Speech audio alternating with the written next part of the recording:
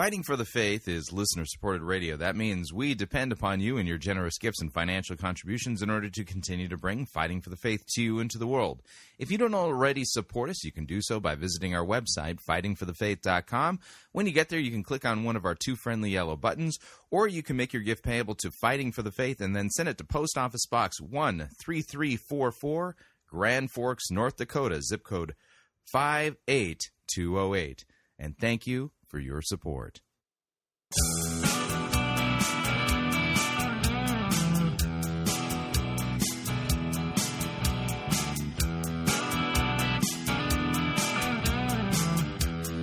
It's time for another edition of Fighting for the Faith.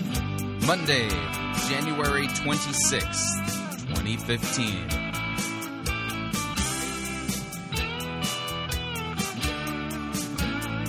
Oh, we are going to be all over the map today. Don't even try to get a theme out of this unless the theme is insanity. And that's generally not a theological theme.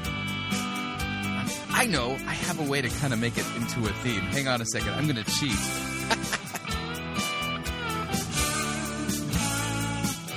Thank you for tuning in. You're listening to Fighting for the Faith. My name is Chris Roseborough. I am your servant in Jesus Christ, and this is the program that dishes up a daily dose of biblical discernment, the goal of which, help you to think biblically, help you to think critically, help you slow down, stop, open up your Bible, and compare what people are saying in the name of God to the Word of God, because there is no shortage of crazy things being said out there. We take the time to actually open up our Bibles to see if any of this stuff squares with what God's Word says in context, or if the most popular pastors, preachers, teachers, conference speakers, authors, and people put forward by the evangelical industrial complex is people that we need to be listening to, people whose television shows we need to be watching, whose books we need to be purchasing, to see if it all actually squares with God's Word, or if we're just being snookered and bamboozled and taken advantage of. Now, I went into the program today thinking there's just no way that this has a theme, but then I thought, insanity. It kind of has a theme, and so we're going to create, in kind of a contrived way, a theme for today's episode of Fighting for the Faith, and we're going to do this using a biblical text. I'm cheating in a sense, but we're going to be looking at 2 Thessalonians chapter 2. 2 Thessalonians chapter 2. I'm going to begin at verse 1. Here's what it says. Now concerning the coming of our Lord Jesus Christ and our being gathered together to him, we ask you, brothers, not to be quickly shaken in mind or alarmed, either by a spirit or a spoken word or a letter seeming to be from us, to the effect that the day of the Lord has already come. Let no one deceive you in any way. Now, I'm going to pause there right there. You'll notice here that the Apostle Paul, writing 2 Thessalonians, is making reference to that already in his day there were, false reports being spread, supposedly false teaching that was coming from the apostles themselves, but really they weren't. And even, people forging letters supposedly coming from the apostles.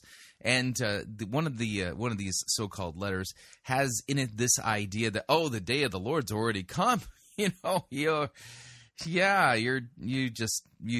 Christ didn't take you. He came back already, and now you're just, you're stuck. And he says, hey, listen, let no one deceive you in any way, for that day will not come unless the rebellion comes first. Now, this is where we have from this text, 2 Thessalonians chapter 2, verse 3, referring to the rebellion. Now, if you read Greek, you'll know that the Greek word for rebellion there is the Greek word apostasia, which does mean rebellion or apostasy. And if you're familiar with this idea that many Christians through the millennia have believed, based on this text, that before Jesus returns, there's going to be a great apostasy, a great falling away, a huge rebellion within the visible church. This is not an apostasy of unbelievers. Unbelievers don't technically apostatize. This would be visible, people visibly within the church rebelling against God and His Word, Christ and sound doctrine, rebelling and apostatizing from the faith. So that day, the day of the Lord, will not come unless the rebellion comes first, and the man of lawlessness is revealed, the son of destruction, who opposes and exalts himself against every so-called God or object of worship, so that he takes his seat in the temple of God. Now, quick note here. What is the reference to temple of God there? Don't think for a second that this has to do with the temple that was destroyed in 70 A.D. That temple served its purpose already. It was a type and shadow pointing us to Jesus. Jesus is the true temple. In fact, you read in the Gospel of John that Jesus was confronted, and after he drove the money changers out of the temple, and said, "You've turned my Father's house into a den of thieves." That's supposed to be a house of prayer kind of thing. This is the Roseboro paraphrase, but the Jews challenged him. By what authority are you doing these things? And he says, "Tear down this temple, and I will build it again in 3 days." And they said, "It's taken 46 years to build this temple. You're going to build it again in 3 days?" But the temple he was referring to was the temple of his body. So the body of Christ visibly on earth is what? The church. So this isn't referring to a rebuilt third Jewish temple in Jerusalem. The man of lawlessness comes into the temple of God, takes his seat in the temple of God, and that would be the Christian church. Just think about it for a second. Just do your work. Do your exegetical work on this. Paul would never point to the temple that he knows is going to be torn down, because Jesus said it was going to be torn down, and saying that the man of lawlessness is going to exalt himself in the Jewish temple. The temple of God here on earth, remember Scripture says, according to Paul, that our bodies are the temple of the Holy Spirit. Read Corinthians. So then, what's the temple being referred to here? Yeah, the man of lawlessness comes up through the church. He is a churchman, first and foremost, one who exalts himself above everything, right? So who opposes and exalts himself against every so-called God or object of worship, so that he takes his seat in the temple of God, get this, proclaiming himself to be God. Sounds like the ultimate of the narcissists, right? Well, think of it this way. Based upon the narcissistic reading of Scripture that we hear over and over again from so many of today's evangelicals, wouldn't surprise me one bit if, some kid growing up under this preaching and teaching ultimately turns out to be this dude of lawlessness, because he would, based upon the preaching he grew up on, think that he really is the bee's knees. And so it's just one next step to basically proclaiming himself to be God. If you think that all of Scripture is about you rather than Jesus, you're going to grow up with quite the God complex. But we continue. "Do you not remember that when I was still with you, I told you these things, and you know what is restraining him now, so that he may be revealed in his time? For the mystery of lawlessness is already at work. Only he who now restrains it will do so until he is out of the way." So the idea is there's something restraining this mystery of lawlessness until a particular time. "And then the lawless one will be revealed, whom the Lord Jesus will kill with the breath of his mouth, and bring to nothing by the appearance of his coming, the coming of the lawless one." So here, this is the fun part that I think we're going to key in today. The coming of the lawless one is by the activity of Satan, with all power and false signs and wonders. False signs and wonders. Does that sound like what's going on within the visible church today? We cover it here on Fighting for the Faith with frequent regularity. We continue, though.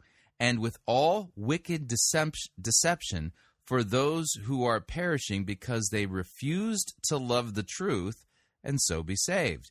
Therefore, God sends them a strong delusion, so that they may believe what is false, in order that all may be condemned who did not believe the truth, but had pleasure in unrighteousness." So there you go. God sends a strong delusion. You're thinking, how is it possible for all of these people within the visible church to believe the utter nonsense that's being passed off as Christian preaching and biblical teaching today? It makes me wonder, is this all part of the getting ready and ramping up for the end?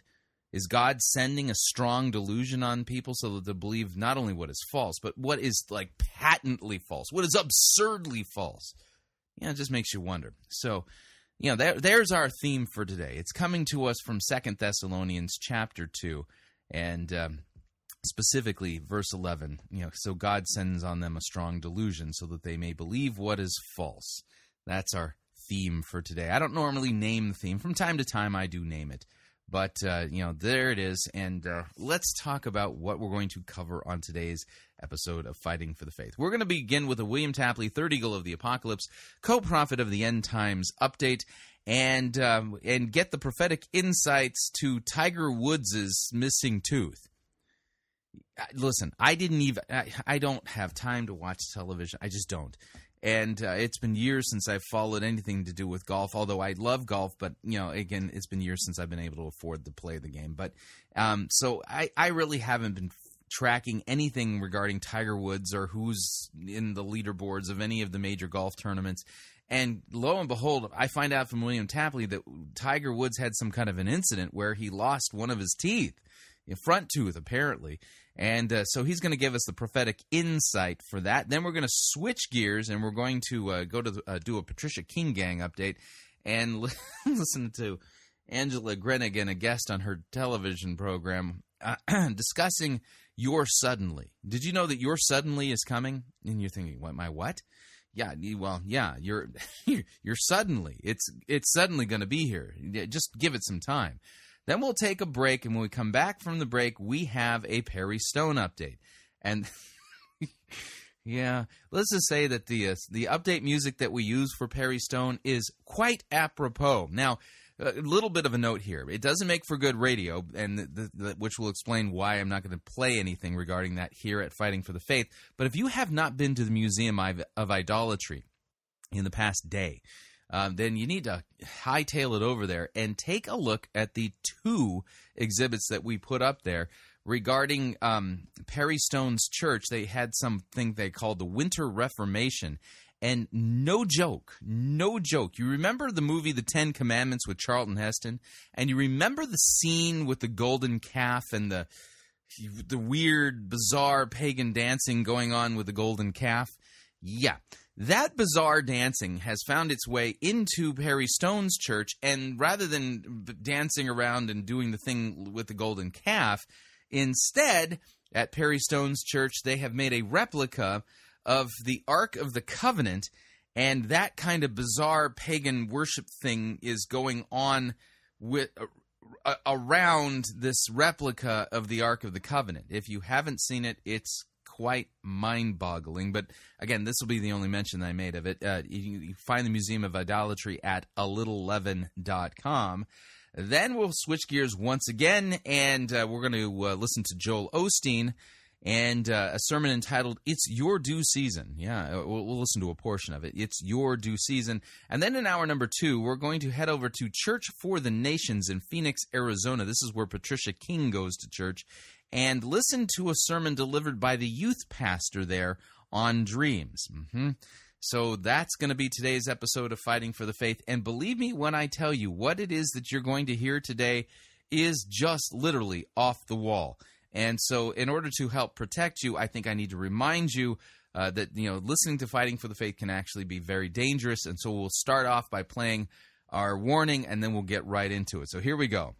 Warning, fighting for the faith can be dangerous to your health. Listening with caution is strongly urged while doing any of the following activities: operating heavy, deadly equipment, playing Farmville, or any time-wasting, brain-numbing activity. For sudden awakening at the sound of a particularly stupid eisegetical statement could cause neck strain. Drinking liquids, drinking hot liquids, having liquids too nearby, not having any liquids nearby. The following medical conditions have been known to occur while listening to Fighting for the Faith: cranial keyboard embedment syndrome, sinunasal liquid spumant disorder, steering wheel pounding clenched fist strain, continual gaping dry mouthatosis, and frustrative disbelief brain explosion. Please take proper precautions.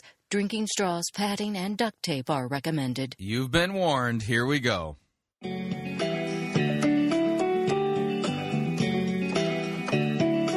Doom and gloom coming soon. Listen to Third Eagle's tune. Doom and gloom. God is telling us the end is coming soon. Very soon. You'll see signs up in the sun and stars and moon. Doom and gloom very soon. Rapture comes at night or noon. Doom and gloom very soon. If you're ready, you will meet the bride and groom. Bum, bum, bum, bum. All right, that's our William Tapley, Third Eagle of the Apocalypse, co-prophet of the End Times update music, actually sung, performed, and written by William Tapley himself. And the tune is entitled Doom and Gloom. And by the way, if you would like, you can actually find this on YouTube. Put it in your playlist. Download it and put it in your playlist on your iPod, or do this with somebody that you love as a joke. And just when they have their iPod on, shuffle, see what happens when it comes up. I think if you survive that, you get a good laugh out of it. Anyway, here's William Tapley to give us the prophetic insight regarding Tiger Woods' missing tooth. No joke. Here we go. Welcome to Revelation Unraveled. I am your host, William Tapley, also known as the Third Eagle of the Apocalypse and the co-prophet of these end times. This will be just a very brief video on Tiger Woods' missing tooth. Oh, Lord, what does it mean? We need insight, Lord. We need a prophet to prophetically interpret Tiger Woods' missing tooth. What could it possibly mean? And this is a kind of an interesting story. He evidently attended his girlfriend, I guess, Lindsey Vohn's alpine ski victory in Cortina, Italy, earlier this week. She set a record for the number of total World Cup victories for women, and that's quite an achievement. Now, both have been divorced, so I'm not sure what they mean by being boyfriends or girlfriends. In any event, Tiger Woods showed up with this missing tooth. Now, I say he showed up because his publicist came up with this fantastic story that he was in a group of photographers, and as they rushed towards the podium, one of the photographers swung around and knocked his tooth out. Well, a lot of people think that's all phony baloney, because with all those professional sports photographers there, how come none of them caught a picture of Tiger Woods trying to find his tooth on the ground, or maybe some blood coming out of the tooth socket? In any event, it looks like it's just maybe some kind of a publicity stunt. So Tiger Woods is doing a publicity stunt by knocking out one of his teeth. Okay, that's a little bit new for me. I've never quite heard of anybody wanting to garner publicity by knocking out their own teeth. But if you say so, William Tapley, well, then it's got to be true, because, you are the co-prophet of the end times. Please tell us some more. Now, several of my subscribers alerted me to this event because they know that in the past I have equated the careers of Tiger Woods and Barack Obama. Mm-hmm. Right. And there are quite a few similarities. They are both very prominent African Americans. At the time Obama was elected, they were both at the top of their fields. They were number one in the world. Secondly, of course, Tiger Woods is known as Tiger. That's his real name. And Barack Obama, don't forget, is the leopard in Bible prophecy. Right. Uh-huh. Obama's the leopard. Right. I'm not buying it, but okay. And, as you can see from this picture from the cover of Golf Digest, both are avid golfers. Of course, Tiger is a professional golfer. It must mean something prophetically. However, what is really scary is the skeleton ski mask that Tiger Woods was wearing. That's actually a bandana. Does that forebode an ominous future for Barack Obama? Oh, no. Call the Secret Service. Yeah, that's right. This can't be good for Barack Obama. Tiger Woods, who's lost a tooth, was visiting an alpine skiing event and had a bandana that had a skull thing going on with it. In fact, I'm surprised someone has not already made a video on YouTube saying that this is a premonition of a head wound to the Antichrist. Of course, I do not believe Obama is the Antichrist. However, Barack Obama is a loser in Bible prophecy. Could this event be a prophecy of Obama losing World War III? Right, which started how long ago? You did say that it started years ago with that Korea thing. Yeah, I'm still waiting to get, the Time Life series on World War III up to this point, a little confused as to where the front lines are at this point. As found in Daniel chapter 11, verse number 40. Or could it mean the end of the leopard, as found in Daniel 7, verse number 6? Can it mean absolutely nothing, as found in nowhere in the Bible? Or the defeat of both Obama and the United States, as found in Jeremiah chapter 50, verse number 44. Now, in conclusion, I consider my co-prophecies as found on my ThirdEagleMedia.com website to be far more important than those of Tiger Woods' missing tooth. Okay. And you should visit that site, and you should at least look at those 4 PDF files of Zechariah's end times prophecies, as found in his chapters 12 through 14. Yeah, okay. Yeah, so if you want to get more of this insanity, again, Scripture warns that in the last days there'll be a great apostasy, and God will send a delusion so that people will believe what's false and a lie. Yeah, it just makes me wonder, is that a fulfillment of... Is William Tapley a fulfillment of 2 Thessalonians chapter 2, verse 11? Well, I don't claim to be a prophet, the son of a prophet, or anything of the sort, so I'll just have to put it out there with a big question mark, and we'll just have to kind of wait and see. If Jesus shows up soon, well, we could say maybe. I think that probably is what that is, and if he tarries, maybe it's just some of those early birth pangs. But one thing's for sure, William Tapley is the poster boy for Great Commission creep. Never have I heard him proclaim repentance and the forgiveness of sins in Jesus' name, or promote anything that even remotely sounds like sound doctrinal discipleship. Yeah, biblical discipleship. Anyway, moving along. So, did you know that your suddenly is coming? And you're thinking, my what? Yeah, your suddenly. Suddenly it's going to be here, because apparently the Bible has, suddenlies in it that happen to other people. And so your suddenly is suddenly going to happen. It's coming. It's like practically here. And so to help us explain all of this, we're going to be listening to a video with Angela Grenig, who is of the Patricia King gang, as she interviews Robert Hodgkin. I think they're in Sweden. I think that's where this video was shot. So without any further ado, here is Angela Grenig and Robert Hodgkin as they discuss Your Suddenly is going to be coming. Here we go. I want to welcome you to our program today, Training to Reign. I have one of the greatest superheroes that I've ever met in my life, Rob. And we're here in Sweden and having an amazing time. Over the top, but we've known each other for a long time. I think like maybe 9 or 10 years now. Yeah, something like that. Yeah, and you recently got married. I want you to share the things that God is doing. Listen, I really believe today that God is going to just rock a lot of you. To get up and get moving and to listen to the voice of God. You just really got married for the first time, correct? That's right, yeah. Can I ask how old you are? I'm 50. So I turned 50 and I got married for the first time in my life. Wow. And everything's a process though, right? Everything's a process. And the exciting thing is, the Lord spoke to me recently and told me we've entered a season of suddenlies. Yeah. So the Lord spoke to you recently and said that we're entering a season of suddenlies.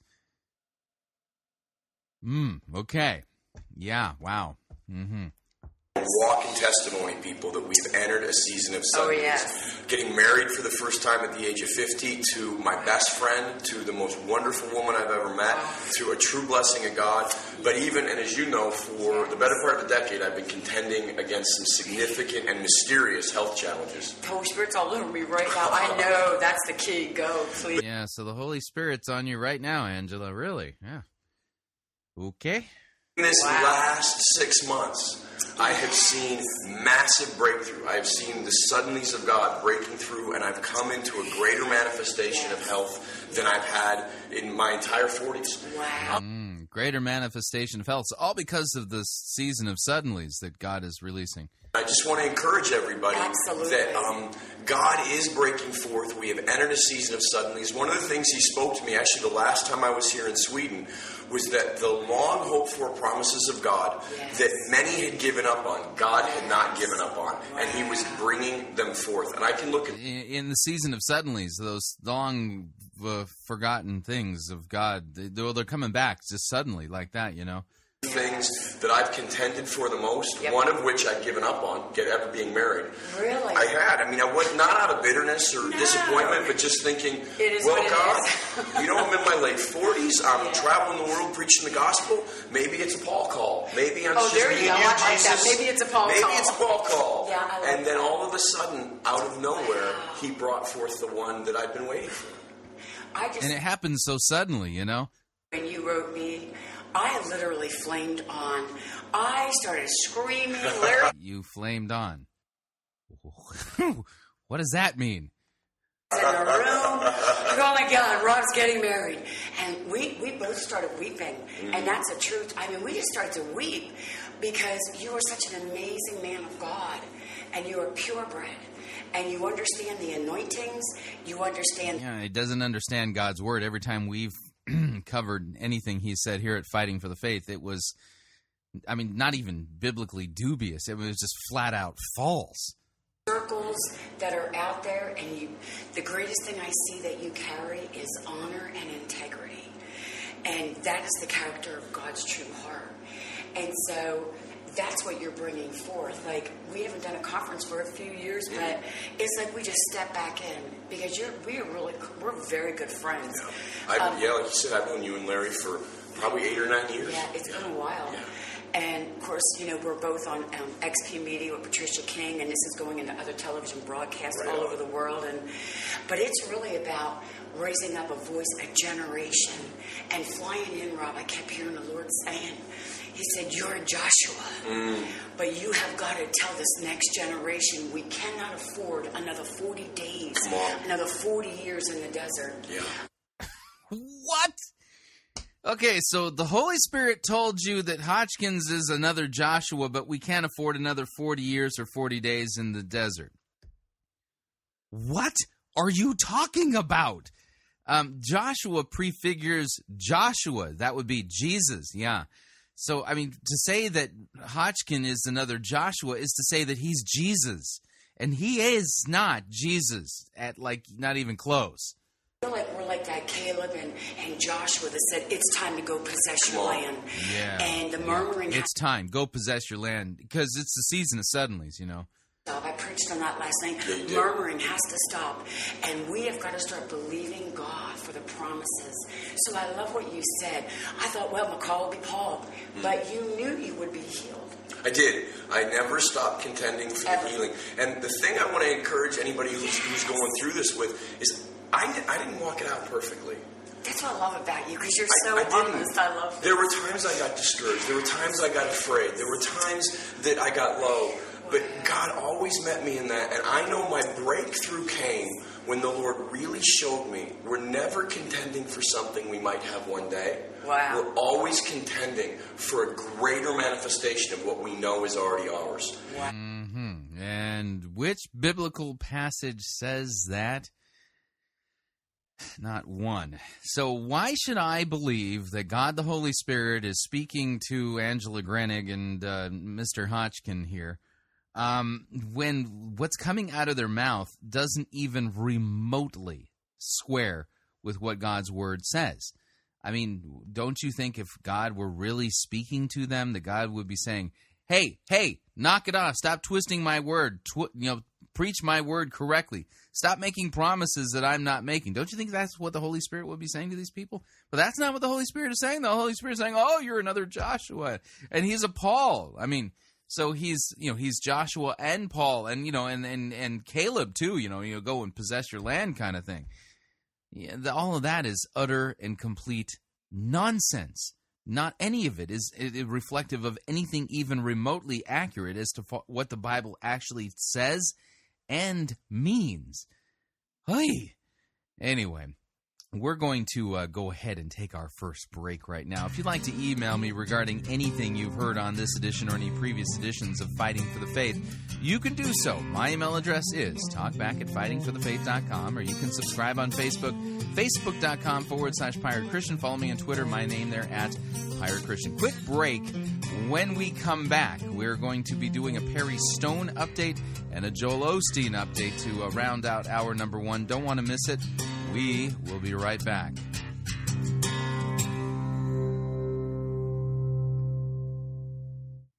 No itching ears are scratched here. You're listening to Fighting for the Faith.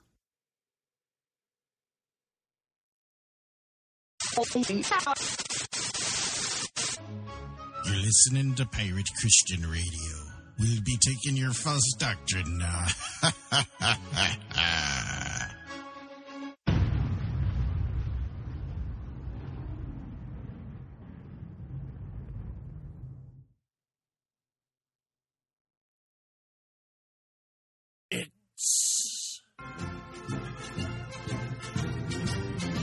Monty Python's Flying Circus Church.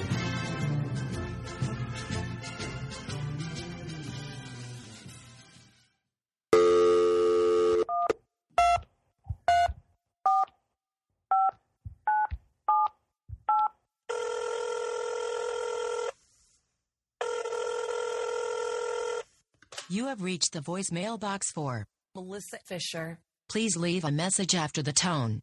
When finished, you may press 1 for more options. Hi, Melissa. It's the Holy Spirit. I was wondering if you could help me out. I'm trying to get a hold of a guy named Vincent that I can't remember his last name. This guy wants me to make myself real in his life, but I can't find his address or his phone number or email. The world is so complicated. You know how hard it is to find somebody if you can't remember their last name? Do you know how many Vincents there are in the world? He said that he would leave his sin behind if I could just, somehow reach out to him and prove that I'm real. So if you could make one of your really fancy videos and tell him that I'm calling him by name, but don't tell him that I can't remember his last name, I really would appreciate it. Oh, and one more thing. You might want to mention something about his adventurous heart. That way he'll know that the message is for him. Thanks, Melissa. I don't know what I'd do without you. Hey everyone, this word is for Vincent. Vincent, the Lord calls you by your name, and He is making Himself known to you today. Now that He has made Himself known to you, remember what you said. You said, Lord, if you would call me, if you would make yourself real, that I would come and I would absolutely leave all of it behind and come to you because you've been wavering between two opinions. Now here it is. Vincent, the Lord is calling you. Come to Him. The life is better on this side. Believe me. Give up the unfruitful works of darkness and walk completely in the light. And I tell you, Vincent, you won't be sorry. The Lord is ready to show you a mighty, mighty adventure. That adventurous heart that you have, the Lord is going to really, really reach in, and He's going to satisfy that heart in you, and it's going to be even more than you ever could have planned on your best day. So, Vincent, come to the Lord. Wait no longer. Vacillate between two opinions no longer.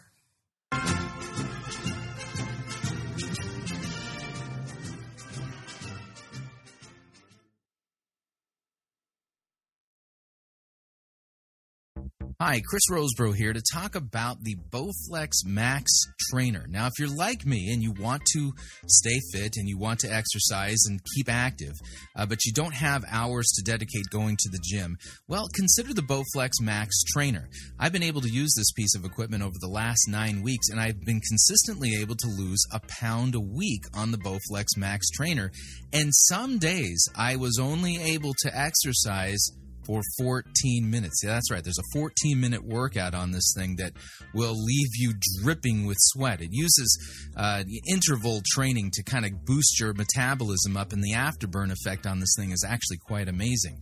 So if you'd like more information about the Bowflex Max Trainer, visit fightingforthefaith.com, and along the side you'll see an advertisement for the Bowflex there on our website. Click on that, head on over to the Bowflex site, and check out the information regarding the Bowflex Max Trainer. It has been a fantastic piece of equipment for me, and I'm hoping that if you're looking for a piece of equipment that will work for you and you have limited time, this will help meet those needs. Again, fightingforthefaith.com, click on the Bowflex ad, and get your Max Trainer today.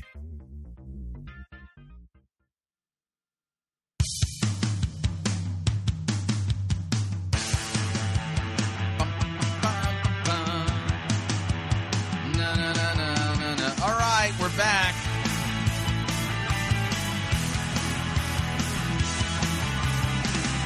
Warning, listening to Fighting for the Faith could cause your head to explode. Yeah, that's one of the things that could happen. So take all the proper precautions, because some of the stuff we cover here is really loony. Just a reminder, Fighting for the Faith is listener-supported radio. That means we depend upon you and your generous gifts and financial contributions in order to continue to bring Fighting for the Faith to you into the world, and you can partner with us by visiting our website, fightingforthefaith.com. When you get there, you'll see our two friendly yellow buttons. One says donate, the other says join our crew. When you join our crew, you're signing up to automatically contribute $8.95. That's it, every month, to the ongoing work and mission of Fighting for the Faith and Pirate Christian Radio. It's a great way to support us. And, of course, if you would like to specify the amount that you would like to contribute, you could do so by clicking on the donate button. Or you can make your gift payable to Fighting for the Faith. Send that to Post Office Box 13344, Grand Forks, North Dakota, zip code 58208. And let me thank you for your support, because we truly cannot do what we are doing here without it. Moving along. Time for a Perry Stone update. I'm a nut. My life don't ever get in a rut. The head on my shoulders is sort of loose, and I ain't got sense God gave a goose. Lord, I ain't crazy, but I'm a nut. Is it wetter underwater if you're there when it rains? Is it shorter to New York than it is by plane? Between myself and I wonder who's the dumber. Is it hotter down south than it is in the summer? I'm a nut.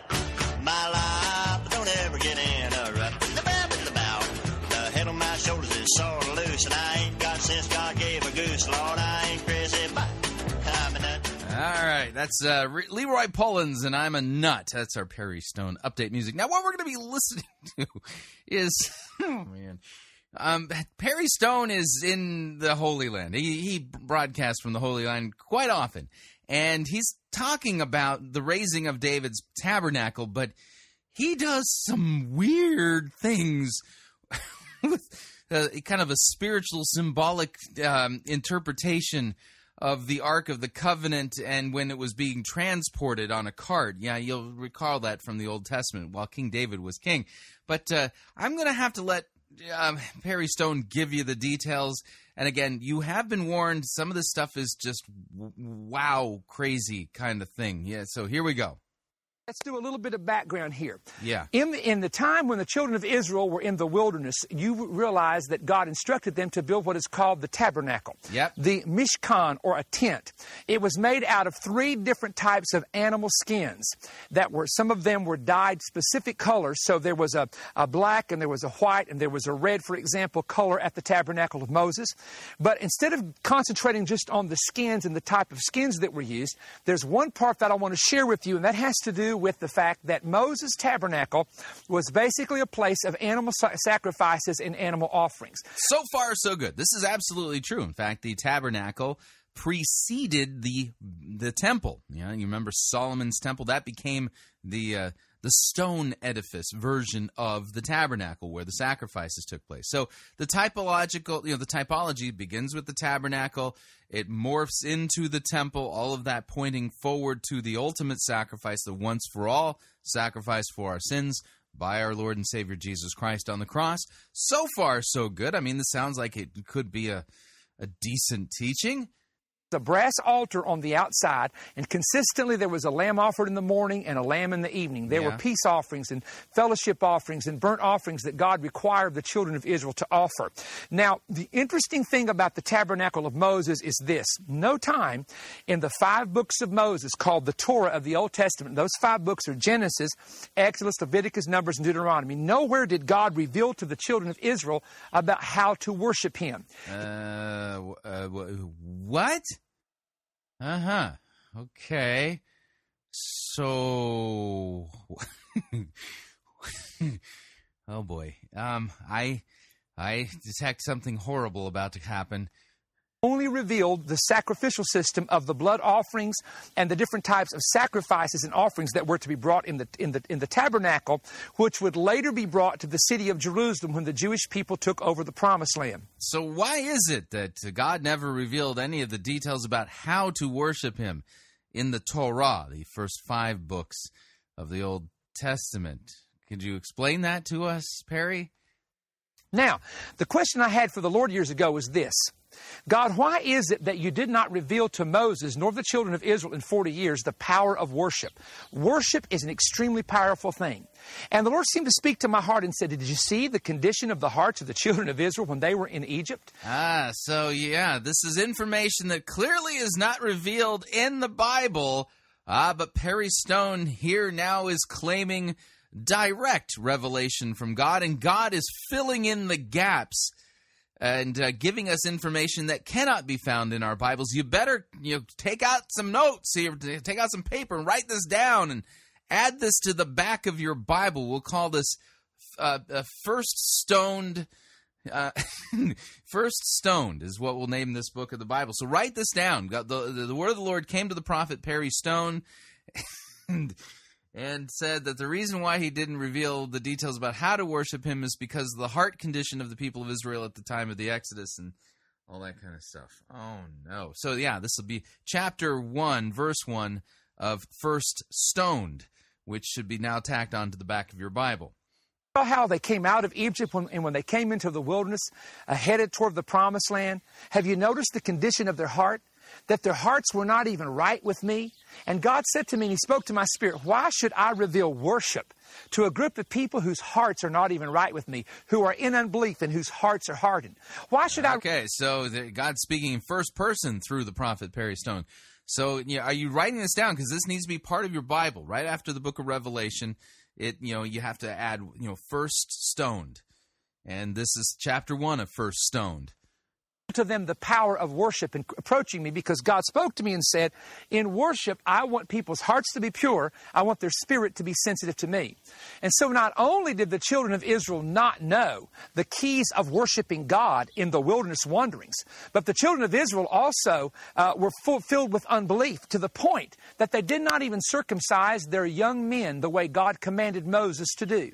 So in other words, when Joshua came into the Promised Land, those men that were born in the wilderness, I call them wilderness babies, were not even circumcised. Now, keep that in mind while I share with you the following.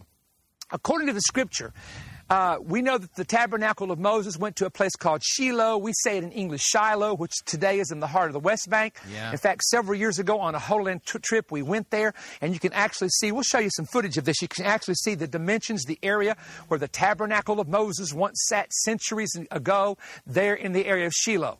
And then, of course, the tabernacle in Saul's day was placed in an area called Nob, and this is where King Saul slew about 85 of the priests when he was the king and committed a great crime against the Lord. But here's the point that I want to make. You will read in your Bible a scripture that tells us that King David brought the Ark of the Covenant of the Lord up to the city of Jerusalem. And when he brought it up, he made an error. The scripture tells us that he moved it on an ox cart. Now, if you want to know what an ox cart is an ox cart is big wheels and boards. Now, okay, all right, so David made an error, and he moved the Ark of the Covenant on an ox cart. Okay. What the boards are, and we know that's the boards of the ox cart, and we know what the wheels are, but let's get a real prophetic application here. All right, so please give us a prophetic application. So what does it mean prophetically, the application of the fact that David moved the Ark of the Covenant on an ox cart, which had boards and wheels? Please share with the group. Churches are run by boards and big wheels. People who think they're really something. People that control the finance of the church who think you do what I tell you to do or else I'm not going to support it. Okay, so the ox cart symbolically, prophetically represents those churches, the Christian churches that have church councils and boards and things like that, because they have boards and big wheels. Tell us some more. Boards that are always making the decision. Listen, when you put the ark, which represents the presence of God and his anointing, and you put it on top of boards and big wheels, and you let the boards and the big wheels in the church try to determine the things that God is doing, here's what's going to happen to you. Okay, whoa. So if you have a church that actually has, a church council, and there's different boards, that meet as part of the church council, well, You've made a huge error, and listen to what he says. Here's what's gonna happen to you.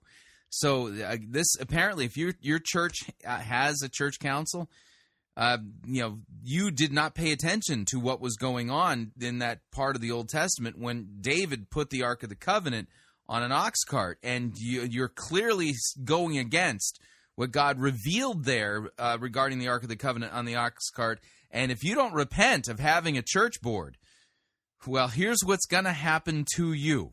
Here we go. Reached out to steady the Ark of the Covenant on that ox cart, and he was struck dead. And God... Yeah, so if your church has a church council and church boards, and you're not paying attention to the prophetic application of the story of David moving the Ark of the Covenant on an ox cart, boards and big wheels, then you're going to be struck dead. God doesn't want you to have a church board. Said, David, you're not doing this in the divine order that I established of moving my presence. The Bible says that the Ark of the Covenant was to be moved by Levites carrying it upon their shoulders, 2 in the front, 2 in the back, carrying it by poles on top of their shoulders. And see, David had not studied the divine order of God, and he allowed an ox cart, boards, and big wheels to determine how to move it. And when a man reached out to try to steady or control the Ark of the Covenant, God said, you will not control my presence. My presence will be controlled by me alone. And that's where David put the Ark of the Covenant in the house of Obed-Edom. And so there you go, from the prophet Perry Stone. Yeah, did you write all that down? Again, it's got to be back of your Bible, right after the Book of Revelation, probably before the Book of Maps. First stoned. The true reason why God didn't reveal the doctrine of worship to the children of Israel. And then you need to add to that, chapter 2 of First Stoned needs to say that if your church has a church board and a church council, then God has revealed the prophetic application of the Ark of the Covenant being moved, that you're going to be struck dead, for doing that. Okay, just bizarre. And is that sound biblical doctrine? Is that what God's word really means? Not on your life. I mean, that is just complete nonsense. And yet people are, they tune into the Manifest program and they think that Perry Stone is just the bee's knees and the man of God who's telling them the truth about what God's word means. And the man is utterly clueless as to what the word of God actually means. He's not teaching sound doctrine. Kind of goes back to that 2 Thessalonians, that God will send on them a delusion so that they'll believe the lie. We continue. Time for Joel Osteen update. When I'm feeling lonely, sad as I can be, all by myself in an uncharted island in an endless sea. What makes me happy fills me up with glee. Those bones in my jaw that don't have a flaw, my shiny teeth and me. My shiny teeth that twinkle just like the stars in space. My shiny teeth that sparkle and beauty to my face. My shiny teeth that glisten just like a Christmas tree. You know they walk a mile just to see me smile. Woo! Shiny teeth and me. All right, that's Chip Skylark and Shiny Teeth on Me, our Joel Osteen update music. Now, what we're going to be listening to is the message entitled, It's Your Due Season. This kind of reminds me of that teaching we just heard from Angela Grenig and Mr. Hodgkin regarding, that this is the season of suddenlies. It's kind of in that vein, but I'll let Joel Osteen explain the details. Here we go. Discover the sinner in you. God bless you. It's always a joy to come into your homes. And if you're ever in our area, please stop by and be a part of one of our services. I promise you, we'll make you feel right at home. But thanks so much for tuning in today. And thank you again for coming out. I'd like to start with something funny. And I heard about this elderly couple. They'd been married for over 60 years. They were at a church fellowship, and someone asked them the secret of their success. The man told how he always treated his wife with respect and took her on trips all over the world. He said, in fact, for our 25th wedding anniversary, I took her to Beijing, China. Everyone politely applauded. Then someone asked, what'd you do for your 50th wedding anniversary? He said, I went back and picked her up. Hold up your Bible. Say it like you mean it. This is my Bible. I am what it says I am. I have what it says I have. I can do what it says I can do. Today, I will be taught the Word of God. No, you won't. I boldly confess. My mind is alert. My heart is receptive. I will never be the same. In Jesus' name, God bless you. I want to talk to you today about it's your due season. Apparently, it's everybody's due season. Can you believe that? The one size fits all, kind of a uni doctrine, if you would. So, it doesn't matter who's hearing this. This is your due season. Really? We all have things that we're believing for, dreams that we want to accomplish. Yeah, I have a dream, and the dream is a Christian church that will no longer tolerate false doctrine, like what it is that we're listening to coming from Lakewood right now. Problems we're hoping will turn around. Maybe it's to see our family restored, to lose some weight, to break an addiction, to start our own business. But sometimes as it goes on month after month, even year after year, and we don't see anything changing, it's easy to get discouraged and think, it's never going to happen. Yeah, that's right. But, Rob Hodgkin said that, that this is, the Lord has revealed to him that this is the season of suddenlies, This is as good as it gets. I'll just learn to live with it. And while it is good to be content where we are, we shouldn't lose our expectancy. Just because it hasn't happened yet doesn't mean that it's not going to happen. Really? And what biblical text can you possibly show me in context from a good translation using sound biblical exegesis and proper hermeneutics that actually says this? I'd like to see that passage. And there will always be forces trying to convince us to settle where we are. Oh, yeah. See, there's the demonic force. It's the devil really isn't about deceiving you or taking your eyes off of Christ or teaching false doctrine. No. The devil knows what's really important. And the thing that's really important is we've got to get these Christians to settle for second best and not shoot for and hope for and expect those great, big, grand dreams and visions for their lives. Right? No. On a regular basis, you have to stir your faith up. And do you use a spoon for that? Maybe an egg beater? How do you stir up your faith? God hasn't brought you this far to leave you. Oh, see, yeah, he hasn't. Yeah, you do understand that the farther I go, It's like the more I realize, man, I ain't going to be here for very long, I'm getting old, dude. What he started in your life, he's going to finish.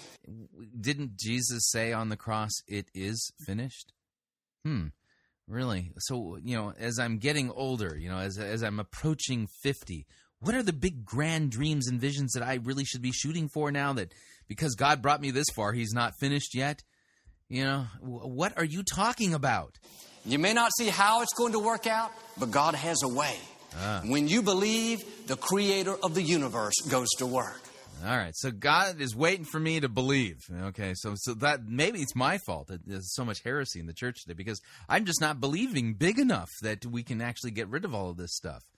And Paul said here in Galatians 6, don't get tired of doing what's right, for in due season you will reap if you don't give up. Yeah, Galatians 6:9. So let us not grow tired of doing what's right. If we don't give up, we'll have a harvest. If we don't give up and do, yeah, we're going to apply our 3 rules for sound biblical exegesis. That's Galatians chapter 6, verse 9. We're going to use a good translation, not a paraphrase. And let's see what's going on here. Is that Galatians chapter 6, we're like at the very end, of the book of Galatians. So let's add a little bit of context here, and we'll go to Galatians chapter 5, verse 1. Yeah, that's right. That's what we're going to do. And we'll then continue on into chapter 6 to see what's going on. Now, remember, in the opening part of Galatians, Paul literally upbraids the churches in Galatia for believing the Judaizing heresy that you can't be a Christian. You're not saved unless you're circumcised. And going back to the Mosaic covenant. And then Paul explains that we're saved by grace alone, through faith alone, that no one is declared righteous before God before God by keeping the law. And that if anyone was righteous by keeping the law, then Christ died for no reason. This is what he's talking about here. So he's correcting the Judaizing heresy. And then Paul, as he winds down this epistle, which is very terse at points, he says this: it is for freedom, Galatians 5:1, is for freedom that Christ has set us free. So stand firm, therefore, and do not submit again to a yoke of slavery under the Mosaic law. Look, I, Paul, say to you that if you accept circumcision, Christ will be of no advantage to you. I testify again to every man who accepts circumcision that he is obligated to keep the whole law. You are severed from Christ, you who would be justified by the law, and you have fallen away from grace. For through the Spirit, by faith, we ourselves eagerly wait for the hope of righteousness. For in Christ Jesus, neither circumcision nor uncircumcision counts for anything, but only faith working through love. You were running well. Who hindered you from obeying the truth? This persuasion is not from him who calls you. A little leaven leavens the whole lump. And I have confidence in the Lord that you will take no other view than the one, and the one who is troubling you will bear the penalty, whoever he is. But if I, brothers, still preach circumcision, why am I being persecuted? In that case, the offense of the cross has been removed. I wish those who unsettle you would emasculate themselves, Paul says of the Judaizers. For you were called to freedom, brothers, only do not use your freedom as an opportunity for the flesh, but through love serve one another. For the whole law is fulfilled in one word, you shall love your neighbor as yourself. But if you bite and devour one another, watch out that you are not consumed by one another. But I say, walk by the Spirit, and you will not gratify the desires of the flesh. For the desires of the flesh are against the Spirit, and the desires of the Spirit are against the flesh. For these are opposed to each other, to keep you from doing the things that you want to do. But if you are led by the Spirit, you are not under the law. Now the works of the flesh are evident: sexual immorality, impurity, sensuality, idolatry, sorcery, enmity, strife, jealousy, fits of anger, rivalries, dissensions, divisions, envy, drunkenness, orgies, and things like these. I warn you, as I warned you before, that those who do such things will not inherit the kingdom of God. But the fruit of the Spirit is love, joy, peace, patience, kindness, goodness, faithfulness, gentleness, self-control. Against such things there is no law. And those who belong to Christ have crucified the flesh with its passions and desires. If we live by the Spirit, let us also keep in step with the Spirit. Let us not become conceited, provoking one another, envying one another. Now that's chapter 5. Chapter 6. Brothers, if anyone is caught in a transgression, you who are spiritual should restore him in a spirit of gentleness. Keep watch on yourself, lest you too be tempted. Bear one another's burdens, and so fulfill the law of Christ. For if anyone thinks he is something when he is nothing, he deceives himself. But let each one test his own work, and then his reason to boast will be in himself alone and not in his neighbor. For each will have to bear his own load. So let the one who is taught the word share all good things with the one who teaches. Do not be deceived. God is not mocked. For whatever one sows, that will he also reap. The one who sows to his own flesh will reap from the flesh corruption, but the one who sows to the Spirit will reap from the Spirit eternal life. And let us not grow weary of doing good, for in due season we will reap if we do not give up. So then, as we have opportunity, let us do good to everyone, and especially to those who are of the household of faith. Now you heard verse 9 in context, right? Let us not grow weary of doing good. In due season we'll reap if we do not give up. What's the doing good that's being referred to there? Is it saying don't give up on your dreams, or is it saying don't be weary of doing good, doing well to others, loving one another, bearing others' burdens and things like that? That's what Paul's referring to. So now you know what this text says in context. So here we'll go back to Joel Osteen and see if he's rightly pointed out what's really going on in this passage, or has he ripped it from context in order to make it say what he wants it to say. What I sense in my spirit is that we are entering into a due season year. So no sooner does he rip the verse out of context, he claims he's sensing something in his spirit. So my apologies. You're gonna have to add another section to your Bible. Right after first stoned, because I'm sure with all the prophecies coming to Perry Stone, we're gonna have first and second stoned.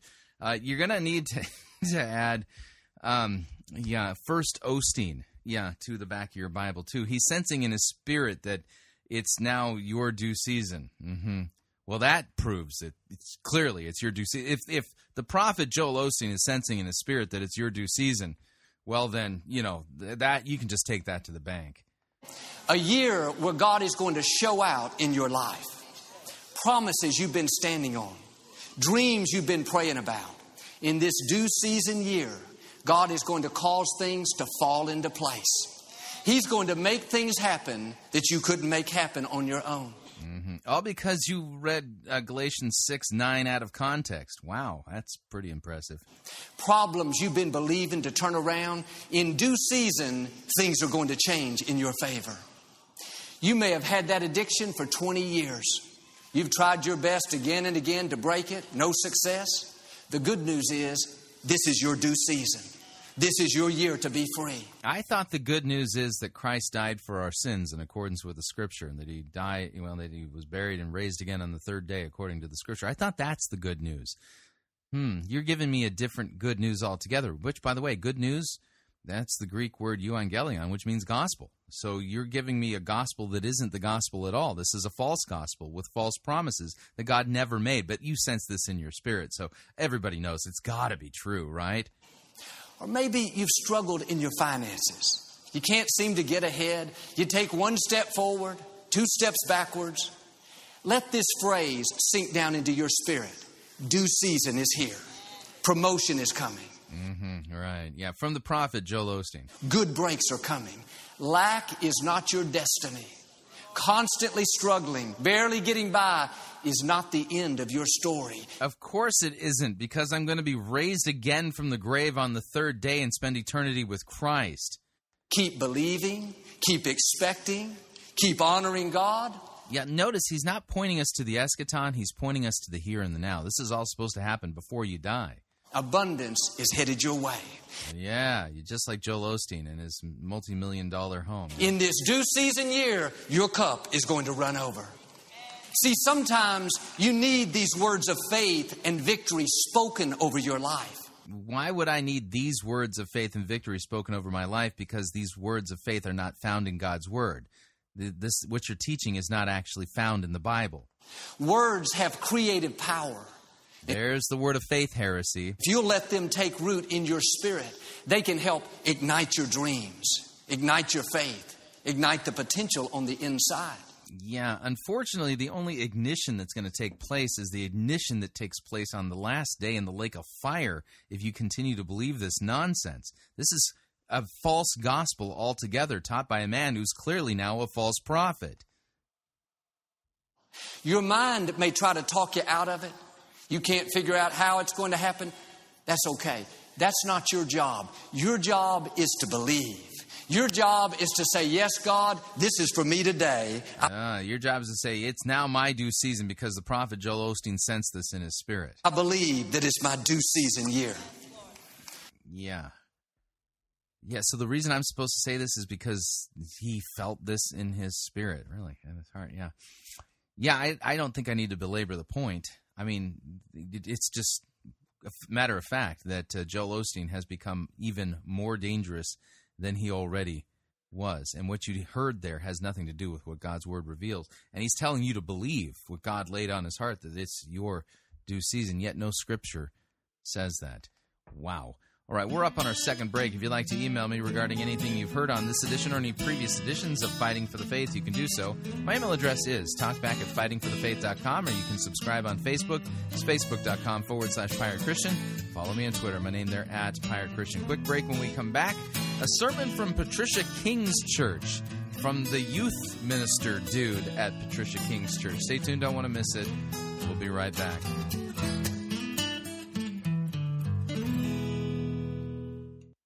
If you want advice on how to have your best life now, you're in the wrong place. You're listening to Fighting for the Faith.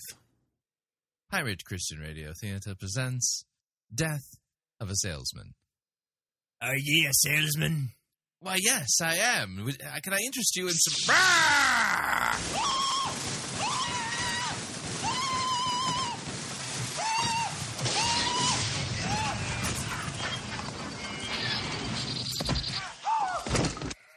You're listening to Pirate Christian Radio. Hi, Chris Rosebrough here to talk about our longtime featured advertiser, Cheapo Air. Doesn't matter if you're traveling for business reasons or for pleasure. Doesn't matter if you're traveling within the United States or abroad. Cheapo Air is the place for you to save literally hundreds of dollars on your airfare, hotel rooms, and rental cars. Visit our website, fightingforthefaith.com. On the side of our website, you'll see our ad banners. Look at the ad banner for Cheapo Air and look on it. There's a promo code. Write the promo code down. Click on the ad banner, and then book your travel at the Cheapo Air website, and you'll have the opportunity to enter that promo code for additional savings. Again, fightingforthefaith.com. Write down the promo code, click on the ad banner, and save money on your airfare, hotel rooms, and rental cars today.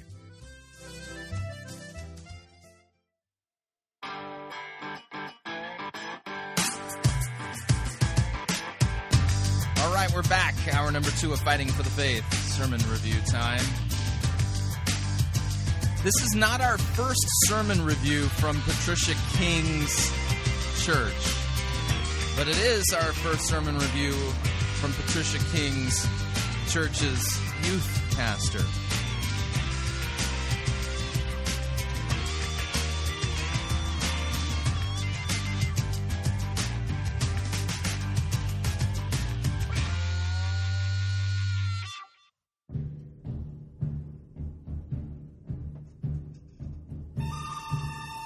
Wow, wow, wow.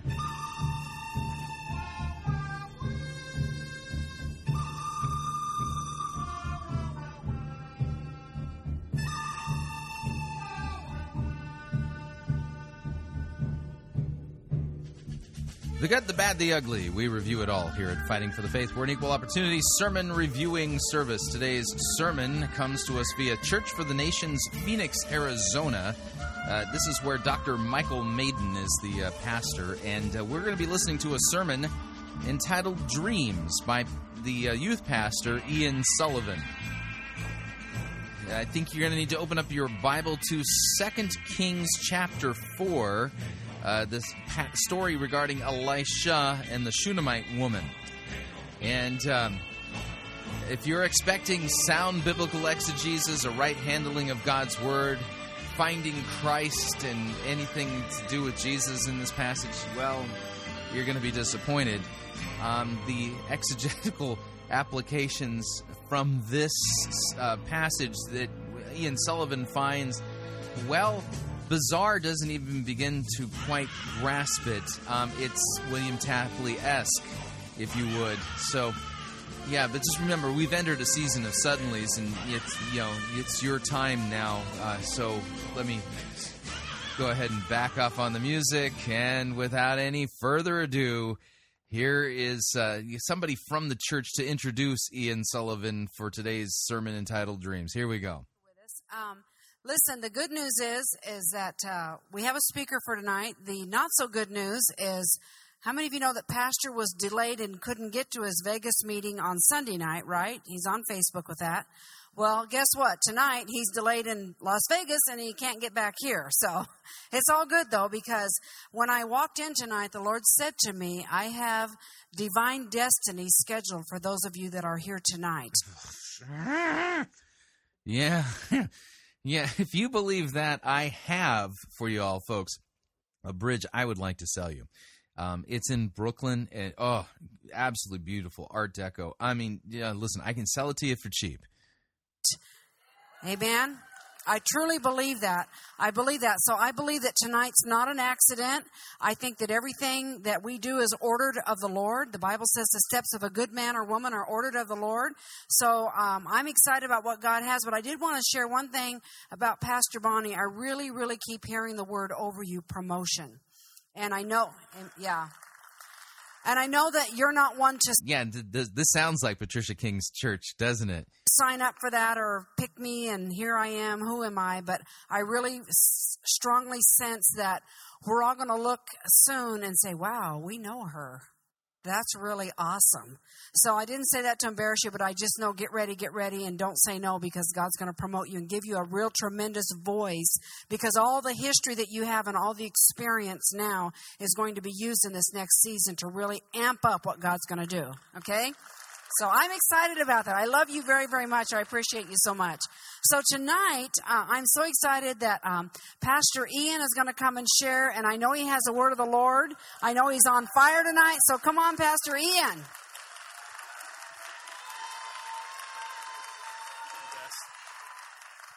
Sweet. You guys good? You guys hanging out? Maybe? Kind of? Okay, just making sure you guys are awake. Tonight's going to be a good night. The message I'm going to preach tonight, I preached to our high schoolers every Sunday morning. We after the 11 o'clock worship service, right at 11:45, when Pastor Mike gets up and dismisses, or basically tells you to turn around, greet 5 people, and say, hi, Jesus loves you. You'll see mass exodus of young people in the congregation here. Go out, and we go have class up there, and we separate junior high and high school. And so anyway, we have this format where sometimes we will just ask a question, or we will say, what do you want to talk about today? I won't have a sermon going into it. I will simply ask them, what do you guys want to talk about? And so last year, probably in November of last year, the Lord just guided me in this, and I literally said to the kids, it's like, let's talk about 3 things. Let's talk about relationships, dreams, or something else, vision or something. So, yeah, keep in mind, if you know somebody who goes to this church in Phoenix, and this is what the youth are being exposed to, and, this is what you're about to hear. Well, this isn't safe stuff. It's not biblically true. So you're going to hear a man who basically said this is a message he delivered to the youth there at Church for the Nations in Phoenix. And it's going to be clear he should not be teaching anybody anything regarding the Bible. And they were like, let's talk about dreams, which is weird because they always like to talk about relationships. But today they wanted to talk about dreams, and it was nuts. The Lord, in one moment, gave me an entire message. And it was pretty incredible. And really, to be honest, one of the more powerful things that has ever come out of my mouth and out of what God has taught me was something that he gave me in 1 second. And so that's the power of the Holy Spirit. This is the power of God, and he is in you just as much as he is in me. Cool? Maybe? All 5 of you? Right? Right? We might need to get an organ player in here. Tonight's going to be sweet. Real quick, we're going to get right into it. If you have your Bibles, go to 2 Kings 4. 2 Kings 4. Tonight is going to be sweet, and I am pumped.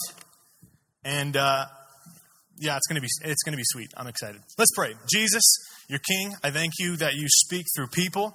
I thank you that you speak through your word. God, I pray that you would give us ears to hear, eyes to see, a mind to comprehend, and a heart to feel your word and your will in our lives.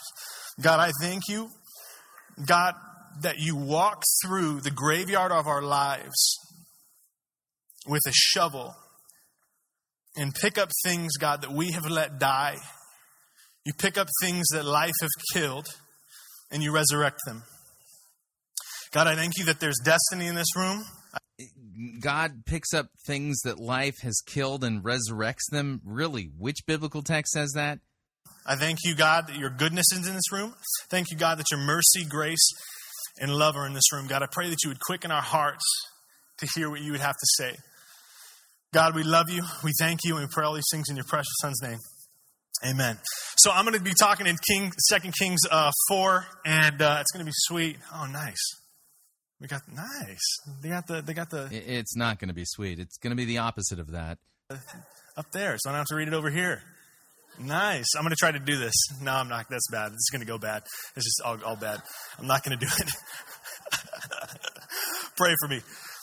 So we're going to be in 2 Kings chapter 4, and it's really cool because at this point in the story in the Bible, you have a guy named Elisha and a guy named Elijah. Elijah, not Elisha. Everyone, let's do this real quick. Everyone say Elisha. Say Elijah. Two different people. Cool? But it's weird because God, for some reason, made them homies. So oftentimes I'm reading, I'm like, wait, did he change his name? Or did it's a completely separate person. So Elisha... Have you been to seminary, Ian? Had a double anointing on his life. He had double the anointing that Elijah had on his life. And it's interesting because Elisha was just this funny guy. Elijah was kind of old school. He, literally there's a... Kind of old school? What are you talking about? There's a story in the Bible where he basically has a standoff with prophets of Baal. And yeah, it's because Baal is not a real deity. And he says, listen, we're going to make these sacrifices and stuff like that. And we're just going to sit back and relax and see whose God is real. Cool. So he does this like duel in the desert. And these prophets of Baal are like burning and cutting themselves and all these different things. And he literally says this to him. He says, is your God is he going to the bathroom? Because nothing's happening. He literally says this. And so, yeah, he does say that. So, real quick, you guys can laugh when things are funny. The Bible is funny. I was just talking with my friend Eddie. The Bible is the funniest book I have ever read. There are things in there that are not intentionally funny that are funny. And so we're going to this story that I'm about to tell you guys about is really funny. Really, the story of Elisha and the Shunammite woman, it's funny? I've never laughed once while reading it. So Elijah was really old school. Elisha was kind of different. He was kind of in his own little thing. He's a funny guy. He kind of did things differently. He was actually known, this is really interesting, he was known for doing things. This is going to weird some of you guys out, so sorry for ruffling the feathers. Elisha was known for doing things that a normal prophet did not do. He practiced, check, you guys ready? Oh, here we go. He practiced things and did things and walked in the things that necromancers of the day walked in. What? Where are you getting that information? And we're going to see that in this story. He's just a really interesting dude. So he did just these weird things. So normally prophets would go and speak, and he would do things like send his staff. And you'd be like, just touch the staff, see if that works. Stuff like, he would literally say that. And so this story that we're about to talk about is really cool. It's a really sad story. It's a really funny story, all at the same time. Cool? Cool? Sweet. It's going to be sweet. All right, let's go. Elisha. Okay, verse 8. Now it happened one day that Elisha went to Shunem. Everyone say Shunem. I'm glad I don't live in a city called Shunem. Just doesn't sound fun. Where there was a notable woman. Everyone say notable woman. And she persuaded him to eat some food. That is not hard to do. I don't know why they said that, but she persuaded him to eat some food. So it was, as often as he passed by, he would turn in there to eat some food. So real quick, I want to show you what's happening right here. Elisha is the main prophet in the day, and he basically is an itinerant minister. Basically goes around, talks to the king, talks to all the different, does all, works with the people, all that stuff. And anyway, so he's in Shunem, and he walks by this house, and the Shunammite woman is like, I'm going to give you some food because you always walk by my house. And he's like, okay. And that's what just happened. So I was explaining that to you. So check this out.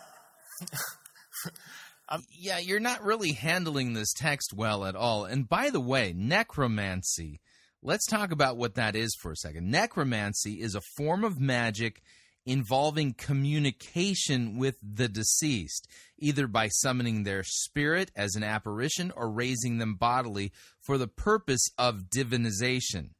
So for you to say that Elisha practiced he was a weird dude and, and his practices involved necromancy, that's just flat out false.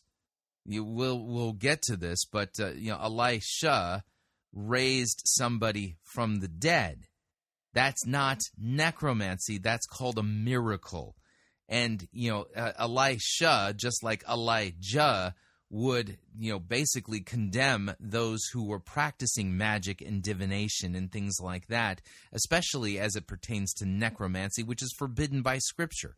So, it's just weird that he would make that statement. Anyway, let's take a look at this text. 2 Kings chapter 4, verse 8. One day Elisha went on to Shunem, where a wealthy woman lived, who urged him to eat some food. Yeah, that's all there is to it. She just urged him to eat some food. So whenever he passed that way, he would turn in there to eat food. So, anytime he'd pass by then, he was welcome at her place, for a meal. And she said to her husband, "Behold, now I know that this is a holy man of God who is continually passing our way. Let us make a small room on the roof with walls and put there for him a bed, a table, a chair, and a lamp, so that whenever he comes to us, he can go in there." So basically, Elisha's travels as a prophet took him by Shunem on a regular basis, and they were saying, it'd be really nice if we made a guest room for him. He could stay here, refresh himself on his journey. He can have something to eat. And so this was a kindness shown to a man of God. And now that's kind of the important thing. He's a prophet. And because he's a prophet, when he speaks, he's speaking the word of the Lord. And in other words, he is an ambassador. And that's what prophets are. They're given words to speak. He's an ambassador. He doesn't make the words up. And so she recognizes that the word of the Lord is coming through Elisha, that he truly is a man of the one true God. And she shows a kindness to him, giving him food, giving him a place to stay. And so that's where the story begins. One day he came there and he turned into the chamber and he rested there. And he said to Gehazi, his servant, "Call this Shunammite." And when he had called her, she stood before him, and he said to him, "Say now to her, see, you have taken all this trouble for us. What is to be done for you? Would you have a word spoken on your behalf to the king or to the commander of the army?"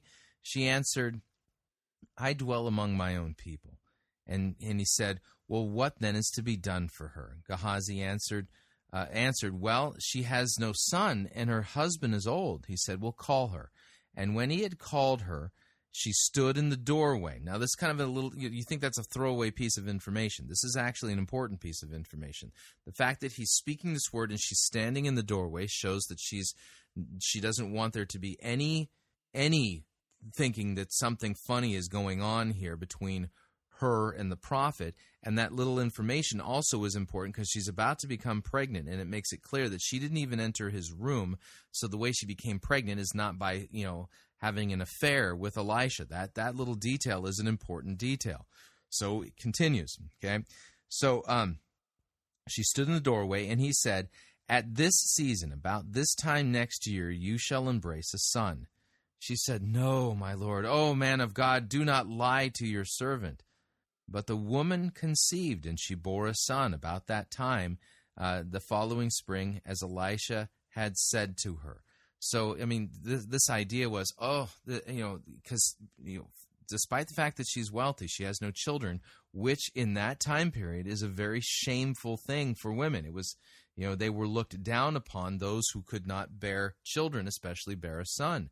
And so, the Lord removes her shame, and not because, you got to understand, it's not salvation by works, but she showed that she had true faith, that she truly believed in the one true God. And that faith of hers is demonstrated in her kindness to Elisha, and God, in a sense, rewards that. And so you keep this in mind. God cares about these things, and He takes care of people. He takes care of ministers of the gospel through other people, and He does reward that. This is a passage that shows this, in a historical narrative. So if you want to take, applications from that, you can, and that would not be twisting this text. It's showing that God sees and He hears and He rewards. And so she did not expect this. She did not try to earn this. She did not set out and say, maybe I can have a son if I can earn this by, showing kindness. No, that's not it at all. She showed kindness to the prophet purely because he was a prophet, and she knew that he was a true man of God, and so she went through all this trouble to show kindness to him, and God showed kindness back. That's what's going on here. So we continue in the story. When the child had grown, he went out one day to his father among the reapers, and he said to his father, "Oh, my head, my head." And his father said to his servant, "Carry him to his mother." And when you read the commentaries on this, many people say, well, this is indicative of heat stroke, which children are, very much prone to. So this is a big problem. So carry him to his mother. And when he had lifted him and brought him to his mother, the child sat on her lap till noon, and then he died. And she went up and laid him on the bed of the man of God, shut the door behind him, and went out. So she doesn't even take the kid to his own bed. She takes him up to the bed of the prophet, puts him on the bed, and now she's on a mission. She is on a mission. She has got to go to the one place where she knows her words will be heard by God Himself. This again shows that she truly believes that Elisha is a man of God, and that when he speaks to God. And that when God speaks, through him, that God is speaking. So she's got to get in front of the one person she knows, God will hear, and that she can hear from God. So then she called to her husband and said, "Send me one of the servants and one of the donkeys, that I may quickly go to the man of God and come back again." And he said, "Why will you go to him today? It is neither new moon nor Sabbath." Now notice what she said. Notice what he's asking. Why are you going to go see the man of God? She doesn't even reveal to her husband what had happened. She said, "All is well." I mean, that's actually not quite what she says. In Hebrew, she basically says, "Shalom, shalom, peace." I don't need to talk about this right now. It's kind of what this is implying. So then she saddled the donkey, and she said to her servant, "Urge the animal on. Do not slacken the pace for me unless I tell you." So she set out and came to the man of God at Mount Carmel. When the man of God saw her coming, he said to Gehazi, his servant, "Look, there's the Shunammite. Run at once to meet her and say to her, 'Is all well with you? Is all well with your husband? Is all well with the child?'" And she answered, "Shalom," peace. Basically said peace to Gehazi. Or, it's translated "all is well," but she says "Shalom," which basically means peace. It's a greeting, but her business isn't with Gehazi. And when she came to the mountain, to the man of God, she caught hold of his feet. So, she's really not communicating with anybody. She's on a mission. She finds Elisha, and she, in a way that's similar to and kind of harkens to the way some of the people were with Christ, right? Grabs hold of his feet. Gehazi came to push her away, but the man of God said, "Leave her alone, for she is in bitter distress, and the Lord has hidden it from me and has not told me." And then she said, "Did I ask my Lord for a son?" No, she didn't. "Did I not say, 'Do not deceive me'?" He said to Gehazi, Tie up your garment, take my staff in your hand, and go. If you meet anyone, don't greet him. If anyone greets you, do not reply. Lay my staff on the face of the child." And then the mother of the child says, "As the Lord lives, and as you yourself live, I will not leave you." So he arose and followed her. Gehazi went on ahead and laid the staff on the face of the child, but there was no sound or sign of life. Therefore he returned to meet him and told him, "The child has not awakened." So, I mean, this hoped-for miracle with the staff, that's not how God chose to perform this miracle. So when Elisha came into the house, he saw the child lying dead on his bed. And so he went in and shut the door behind the two of them and prayed to the Lord. And, the parallels here between Jesus and Elijah are actually quite compelling when you consider it. Okay? Here Elisha is pointing us to the one who would perform miracles like this kind of in abundance, right? So then he went up, lay on the child, putting his mouth on his mouth, his eyes on his eyes, his hands on his hands. And as he stretched himself upon him, the flesh of the child became warm. And then he got up again and walked once back and forth in the house and went up and stretched himself upon him. The child sneezed 7 times, and the child opened his eyes. And then he summoned Gehazi and said, "Call the Shunammite." So he called her, and when she came to him, he said, "Pick up your son."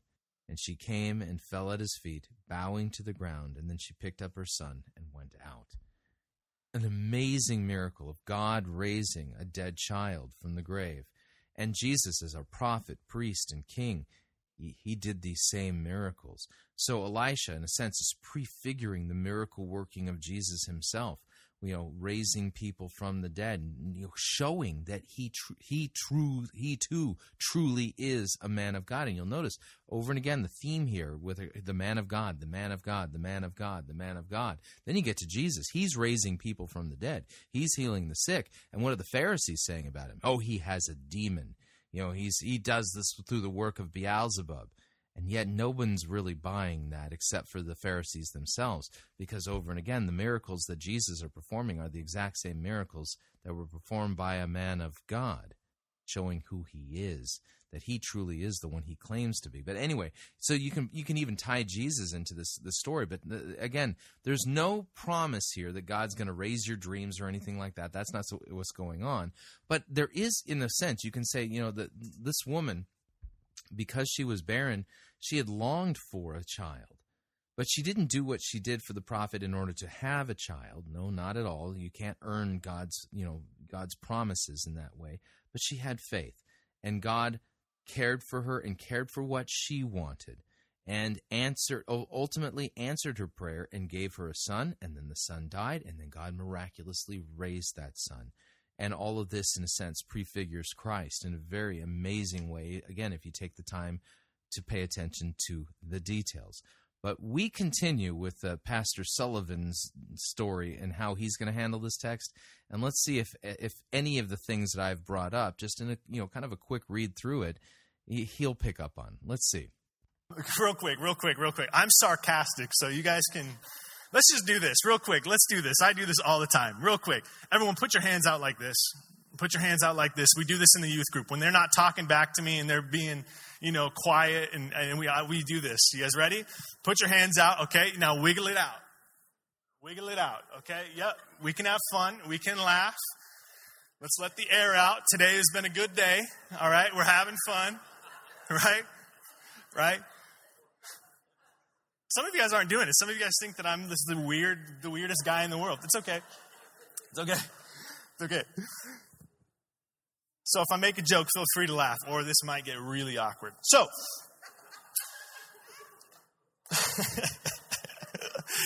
verse 9, and she said to her husband, "Look, now I know this guy is a holy guy who passes by us regularly. Let's make a small upper room on the wall and let us put a bed for him there and a table and a chair and a lampstand, so it will be whenever he comes to us or whenever he's in the town, he can hang out with us. He can stay here." And it happened one day that he came there and he turned into the upper room. Everyone say upper room. And he laid down there. Then he said to Gehazi, his servant, "Call this Shunammite woman." And when he called her, she stood before him. And he said to him, now say to her, look, you have been concerned for us with all this care. What can I do for you? Do you want me to speak on your behalf to the king or to the commander of the armor? She said, I dwell among my own people. I'm good. I'm all right. It's interesting. He says, listen, you've done all these things for us. You've been hospitable to us. You've hung out with us. You've fed us. And he's just asking her, can I return a favor for you? Can I do something for you? Anything at all? And she says, nope, I'm good. Another weird thing. But anyway, so then he says, let's see, verse 14. So he said, what then is to be done for her? And Gehazi answered, actually, she has no son and her husband is old. And I'm not going to go into what that means. We're all mature here. So he says, she has no son and her husband's old, which means it's not happening. And so what I want, real quick, I want to point something out real quick. And I know we're making jokes and stuff like that. This is actually a really, really interesting story. So check this out. I want to point something out here. She has no son. Okay. And her husband is old. But she's not old. So check this out. What they're doing and what the Bible's diagnosing and giving us and telling us is that there's 3 generations represented in this story. Okay? So there's the son that is not here yet. He's coming, don't worry. There's the lady, and then there's her husband who is too old to have babies anymore. So check this out. The problem is not with her. It's with the husband. Interesting. Sometimes our barrenness is not the fruition of our own life. What? Oh, yeah. Sometimes your barrenness, it's somebody else's fault, you know? Sometimes our barrenness is the fruition of the people we surround ourselves with. Yeah, and you're going to clap for that. Wow. So,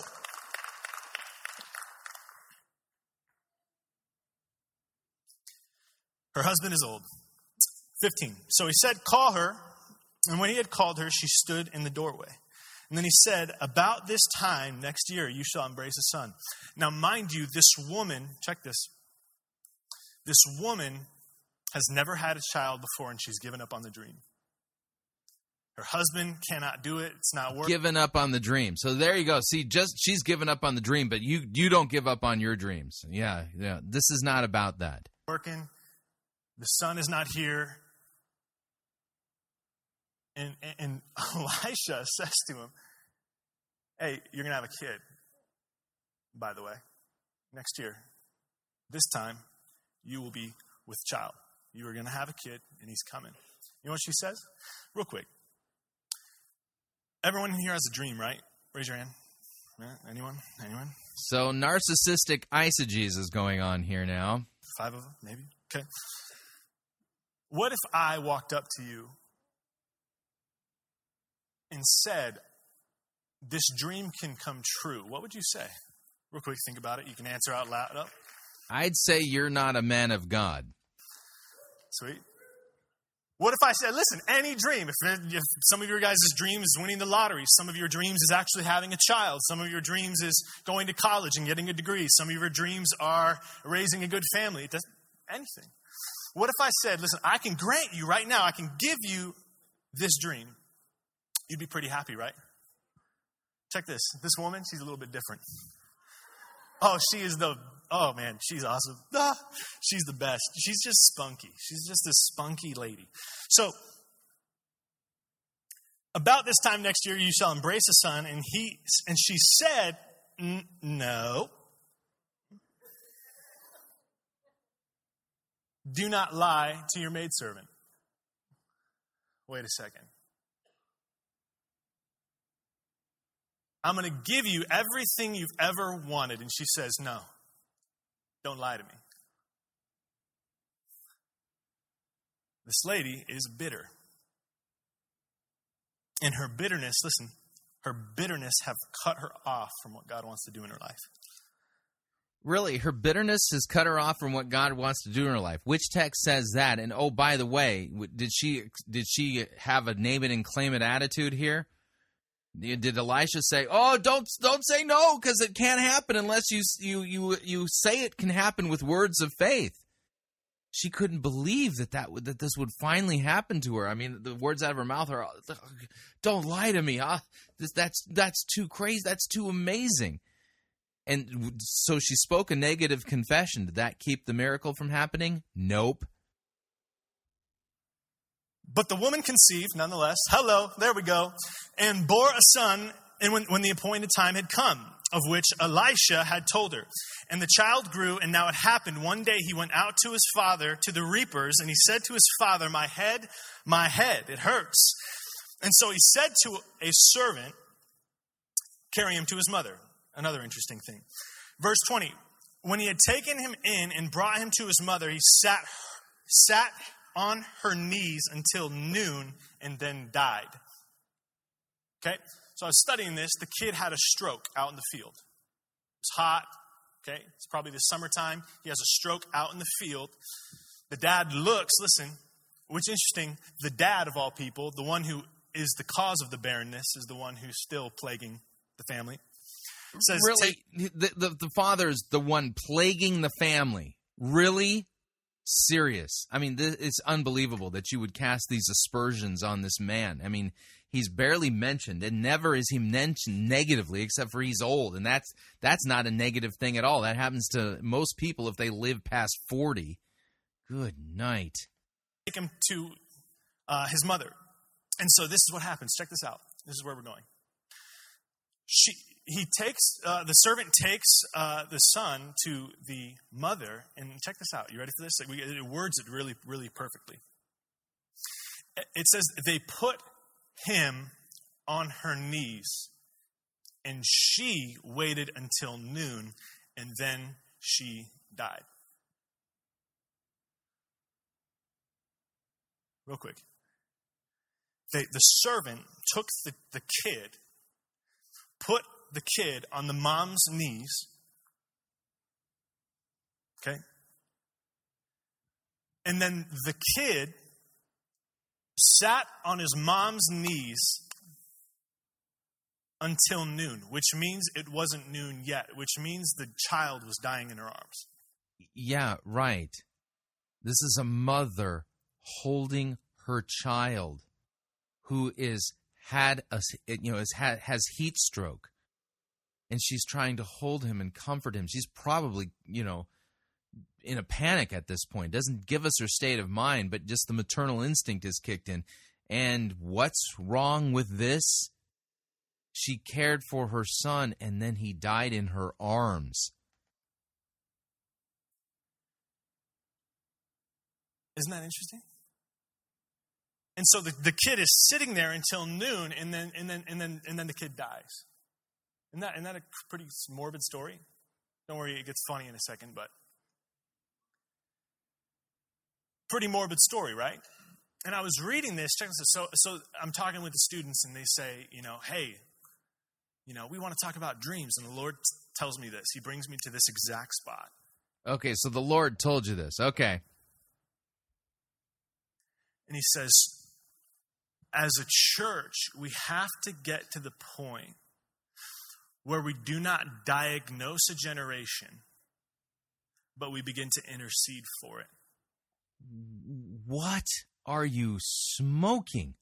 Really, you think that God is the one who told you that? Well, here. Yeah, I know. I share your incredulity. God did not tell you that, and that is not an exegetical point. What is it with these guys on today's episode of Fighting for the Faith that are claiming, exegetical insights from God the Holy Spirit that are just nowhere warranted in the text? You guys tracking with that? How long did the baby sit on the mom's lap? Listen, the mom of all, the lover of his soul, right? Right? And the kid dies in his own mom's lap because she didn't know what to do. And there's another thing that I thought. How could the servant place the child on her knees? And the Lord said this to me, and it's kind of like a play on words, so. Oh, okay. Please share. Sorry, I don't normally do this stuff, but I was reading this, and I was like, why would she be sitting down? Like, that's so awkward. And the Lord said the reason that they had the opportunity to put the child on the mother's knees is because the mother was not on her knees. Oh. Unbelievable. Now now she's, she's not even pious enough. I was like, oh. And the Lord said, how long are we going to diagnose a generation before we do something about it? And that's what the Lord said while you were reading this text. Really? Can we pray?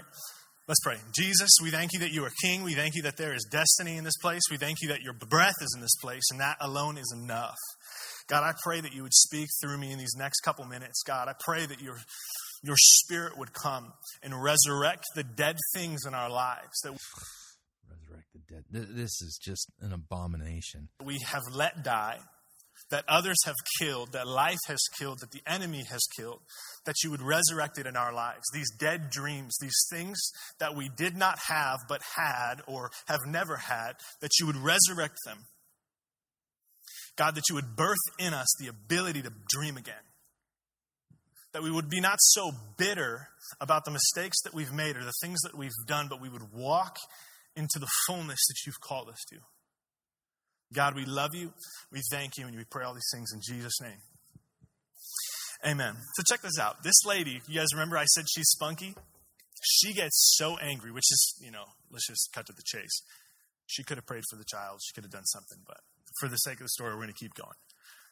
She is so spunky. My mom, growing up, was spunky. She was a spunky lady. And when I say spunky, this is what I mean. She's feisty. She doesn't go down without a fight. And I know a lot of women in here that are like that with their children. They won't go down without a fight. They're willing to contend. Listen, they're willing to contend for the generation. That they're saying, check this out. This is not just my child. This is God's child. Pretty cool, eh? So check this. So this lady, this is so funny. She goes screaming after Elisha. And this is where we're going to pick up. So I'm just going to read this to you. But hey, it's the word of God. That's what gives us faith. So where are we at? So check this. This is great. When he had taken him and brought him to his mother, he sat on her knees until noon, and then he died. And she went up, laid him on the bed of the man of God, shut the door, and went out. And then she called to her husband, excuse me, please send me one of the young men and one of the donkeys that I may run after the man of God. And so literally she says this. The Bible reads like, so cordially, Basically what she did is she went to the husband. She's like, give me the car keys. Give me the car keys. Where did he go? Where did he go? This is funny. So she goes after Elisha. Mind you, Elisha's like this quirky kind of prophet guy. And she's this rich woman who his child has just died. And she is like on fire. So check this. This is funny. So she called to her husband, please send me one of the young men, one of the donkeys that I may run after the man. So he said, why are you going to him today? It's neither the new moon or the Sabbath. And she said, I'm good. Check this out. She said, it is well. Listen, what he's asking her right there is he's saying basically what's wrong. You know what she says? She says, it is well. It is well. Interesting. She doesn't say, I'm well. She says, it is well. She's not like, oh, God is good. You ask those people like, how you? Yeah, she says shalom, which she's being polite, but that's really what's going on here. She's not truly engaging in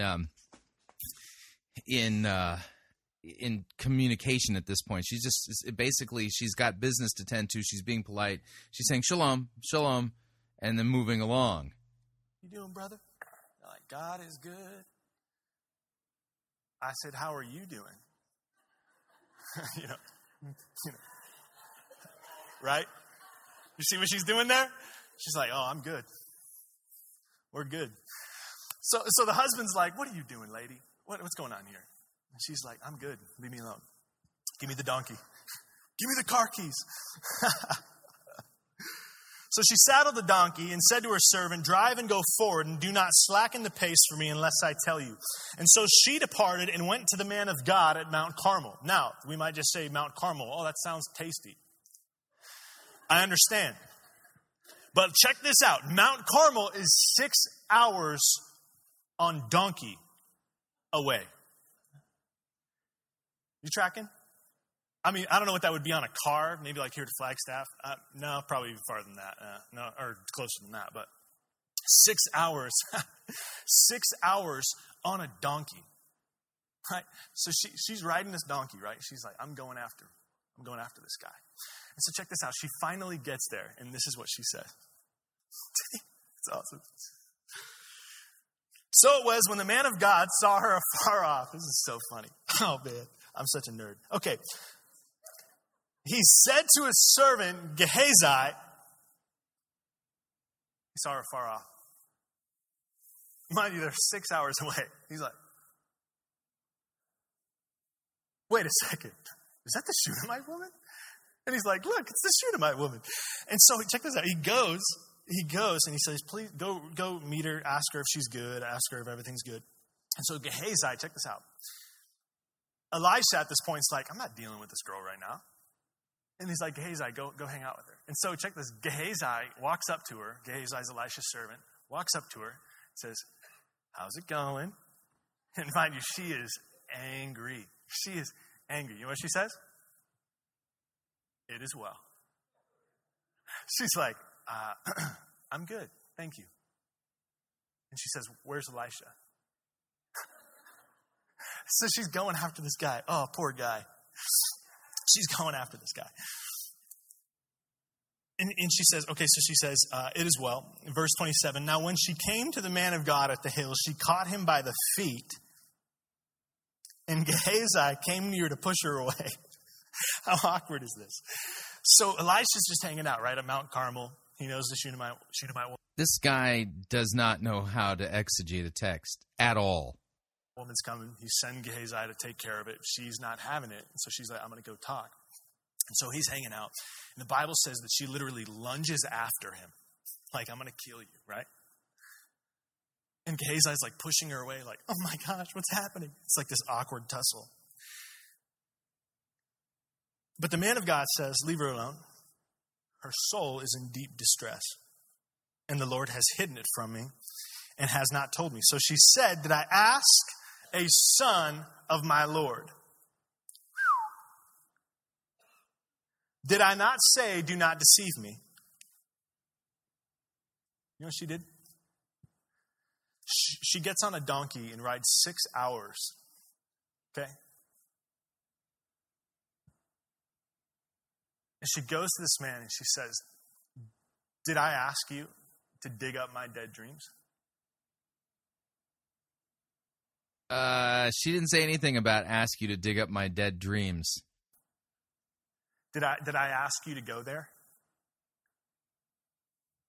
Because remember when he asked her the first time, what can I do for you? She's like, I'm good. It is well. I'm good. I don't need anything. And then the Lord tells Elisha, tell her she's going to have a son, because that's what she really wants.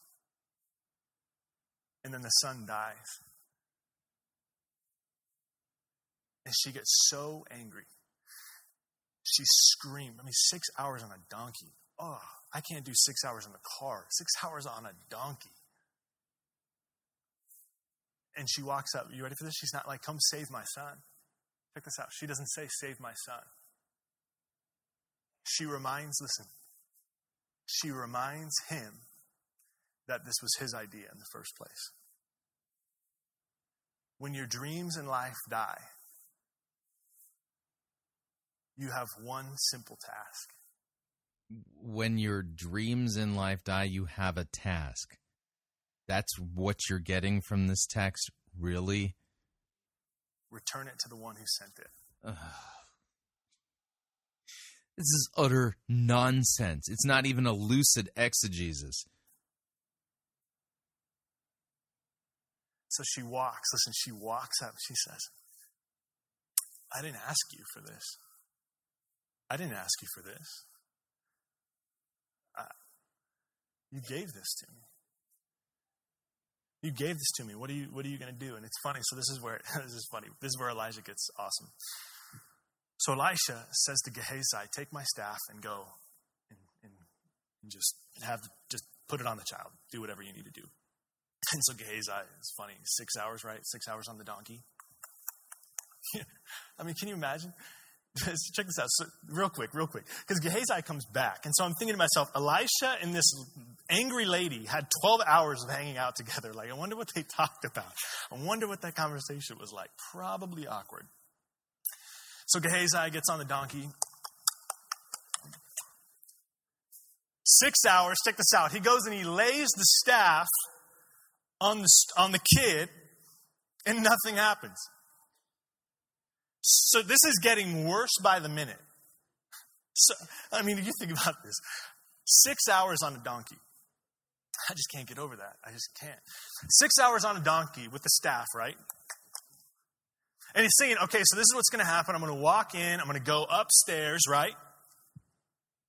And I'm just going to place the staff on the kid. I mean, that's what he said. So I guess we just place the staff on the kid, and it doesn't work. I mean, can you imagine? I could see him like, do I, how do I do this? Do I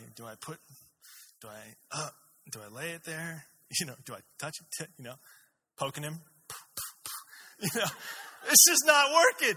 And so this poor guy, he has to go back to Elisha and the angry woman, right? Oh man.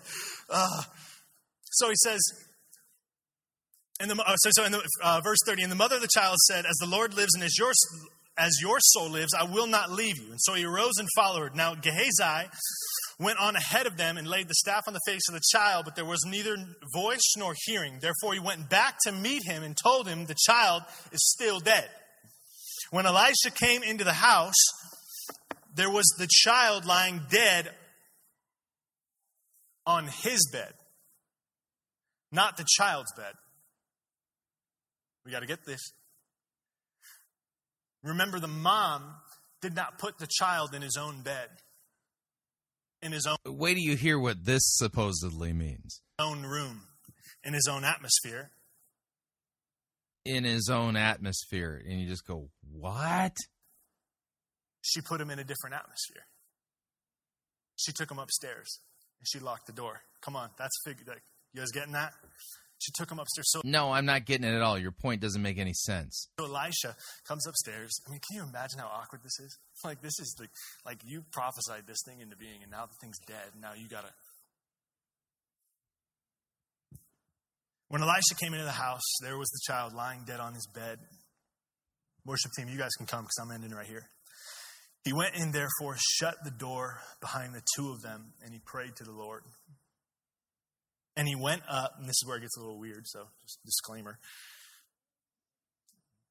We don't do this here, just giving you a heads up. Disclaimer, verse 34 is not in the CFTN guidelines. So, now I got to read it. I should have said that afterwards. So he went up. Oh, geez. I won't be able to get through this without laughing now. He went up, laid on the child, put his mouth on his mouth, his eyes on his eyes, his hands on his hands, stretched him out on the child. Check this out. And the flesh of the child became warm. Verse 35, he returned and walked back and forth in the house and again went up, stretched himself out on him. And then the child sneezed 7 times and the child opened his eyes.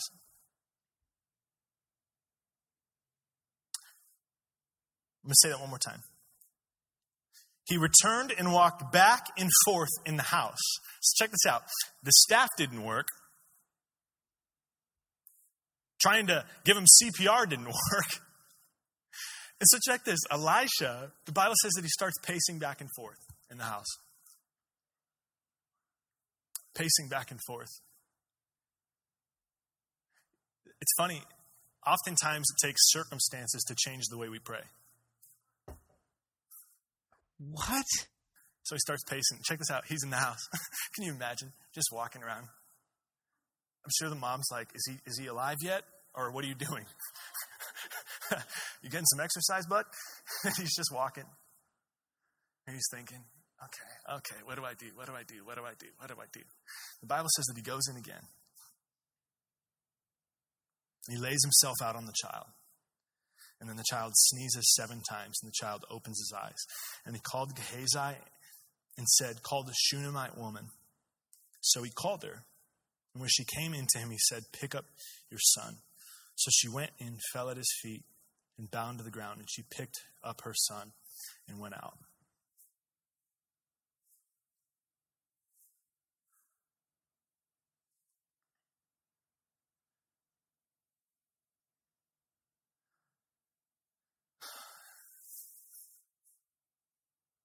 It's so easy for us to just simply diagnose a situation. Cue sappy music. This is an emotional manipulation technique to create the false impression that God the Holy Spirit is now descending upon the auditorium, getting ready to do business with people. What the Holy Spirit will be doing business with anybody with after listening to this nonsense, I have no clue. But let's keep slogging through. This is where we're going. It's so easy for us to simply diagnose a situation. What if the mother had been praying? What if the mother had been praying? Well, you can actually argue that's exactly what she did. She went to the man of God. She was on a mission. She put the child on the prophet's bed, and she wasn't even communicating with anybody what her plan was. In fact, anybody talking to her, she just said shalom, shalom, and kind of waved him off. And then she went and she grasped onto the man of God's feet. Is that not prayer? Listen. I mean, you think about that. We wouldn't even have to be there. This story wouldn't even have to happen. This story, literally, this story would not have happened. Really, if she had just been on her knees rather than allowed her son to be put on her knees, then none of this would happen. Really? All of this because you claim God revealed that to you in the Spirit. Really? The text doesn't say it. If she had already, check, you guys ready? This is where we're going. Another one of those play on words. The story would not have even happened if she had taken him up there in the first place. But oftentimes in life, it takes us to get to a certain point where we start doing different things. We're like, oh, I need to pray. I need to. That's not a relationship. That's not a relationship with God. Now you're going to guilt people based upon what you claim the Spirit told you is the right interpretation of this text without any warrant at all in the text for this interpretation. God, friend. That's not a relationship with the Lord. As a man of God and as a woman of God, we are called, listen, we are called to change the circumstance. What? Listen, our faith needs to dictate the circumstance. Right? The child was raised from the grave. There was a miracle. What is going on here? Rather than the circumstance dictating our faith. Check this out. She gets to the point where she's, she's, where's the donkey? You know, my child has died. Listen, and she starts doing crazy things. So she gets on a donkey and rides 6 hours over to Mount Carmel to tell the guy, listen, this is happening. Listen.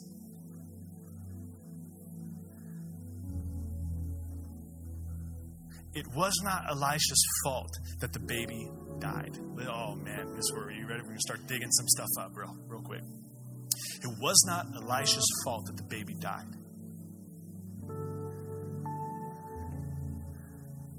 It wasn't her fault either. It wasn't the father's fault either. Because the baby did not die on Elisha's lap. Because when she got it, it was still breathing. Oh. So it's her fault that she didn't get on her knees and pray for a miracle herself. Really? But sometimes in life, whether we do it with our family members, our friends, our workplace, or even the dreams that we have, when something's on its last breath, we have a tendency to just pity. Oh, we're so good at pitying people. Oh, brother. I don't see this woman acting like being pitiable. She sprung into action to go to the one person she knew was the man of God. How is that pity? That cancer's got to be bad. Dude, we're going real deal tonight. Oh, well, I'll be praying for you. Will you? Will you? And so the baby's sitting, listen, the baby's sitting on her lap. I mean, can you imagine this? Her own child sitting on her lap, dying. I mean, it's dying. It's not just, oh, it died. It's dying. This is a process. And she's watching it and sitting, oh man, my baby is dying. Listen, and it takes the baby dying for it to actually do something. She was caring for her dying son. She was doing something. I don't mean to be a Debbie Downer, but I don't want to live a life where the enemy has to kill everything in my life before I get on my knees and pray.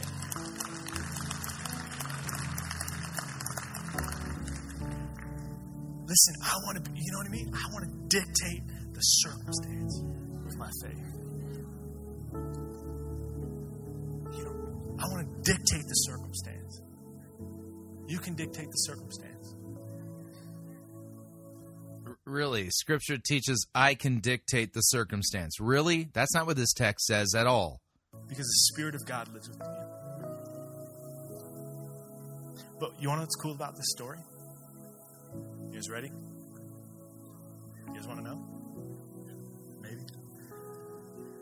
That this story isn't even about circumstances to begin with.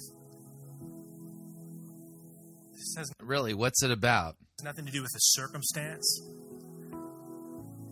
It has nothing to do with heat strokes in the middle of the day. It has nothing to do with dreams. It has nothing to do with the power of a prophet in your life. The power of a prophet in my life. Oftentimes in life, we define our lives by our circumstance rather than defining it by someone.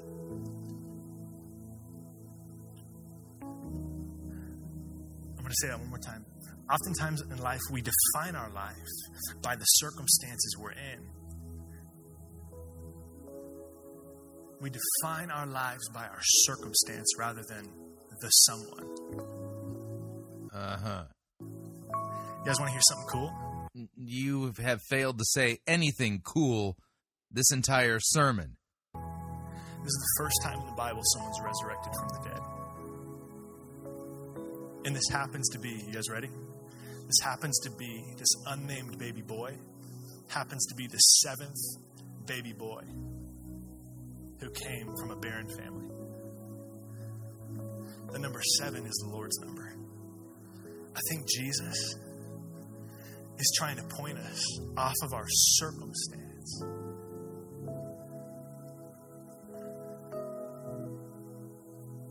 And he's just like, I'm here. This is all about Jesus. Listen, oftentimes in life... All right. You got my attention now. I'm clearly listening. Really, it's about Jesus. In what way? It's funny because I just preached a sermon about circumstances, but can I tell you? The circumstance does not matter whether it is good or bad in your life. What matters is Jesus. So check in what way? This out. Listen. The 7th son in the 7th barren family in the Bible dies and is resurrected again. Okay. I don't know about you, but I was reading that. I was like, wait a second. Samson. You know, I was like counting them. I was like, oh my gosh. Another thing that's cool And a guy that I listened to preach this, he said it was incredible because I didn't know this. I just knew that 7 was the number of the Lord. What's interesting is 5 is the number of grace in the Bible, and he sneezes 5 times. What? Are you doing a William Tapley? Did you go to the William Tapley School of Prophecy Interpretation? Or sorry, he sneezes 7 times. Check this. He sneezes 7 times. That's my bad. He sneezes 7 times. But Elisha, you guys ready? Breathes into him 5 times. Grace. Grace is God breathing into your life. No, grace is God forgiving me and declaring me righteous because of Christ and what he's done for me. Come on.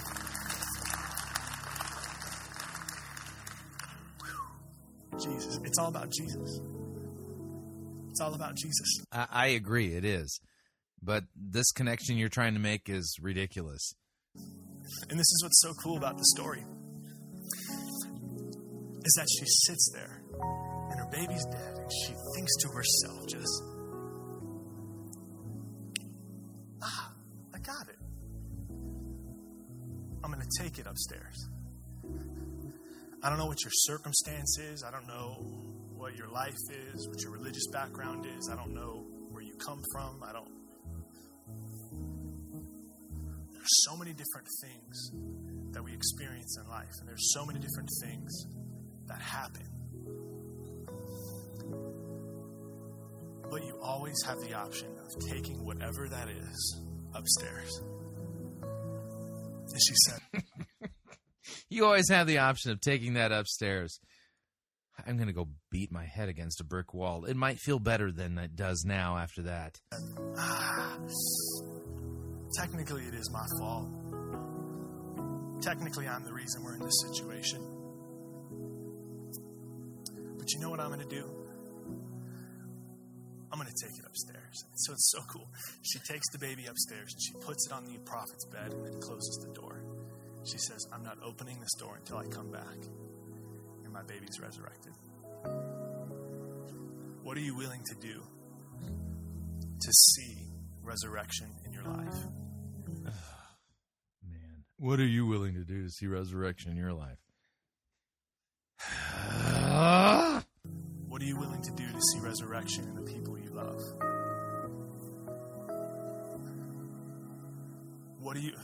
You guys ready? What are you going to do to see resurrection in the homeless man on the street or the prostitute? And what does the word resurrection mean in the way you're using it? Or are we just going to diagnose them? Oh, that's terrible. On with my life. Bye. Listen, like she said, or are you going to pray? You know what I mean? Are we going to bathe them in prayer? Are we going to take them upstairs? Listen, we can take them upstairs in the Spirit.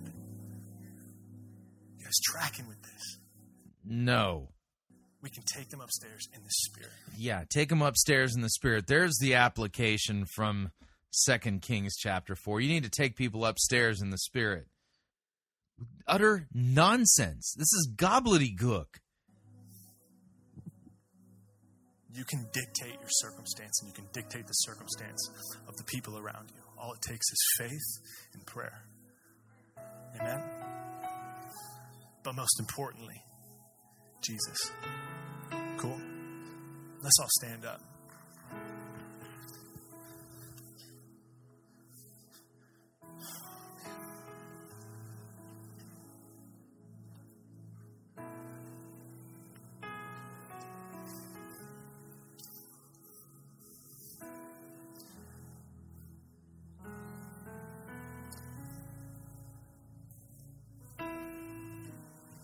It's sweet because there's 3 generations represented in this story.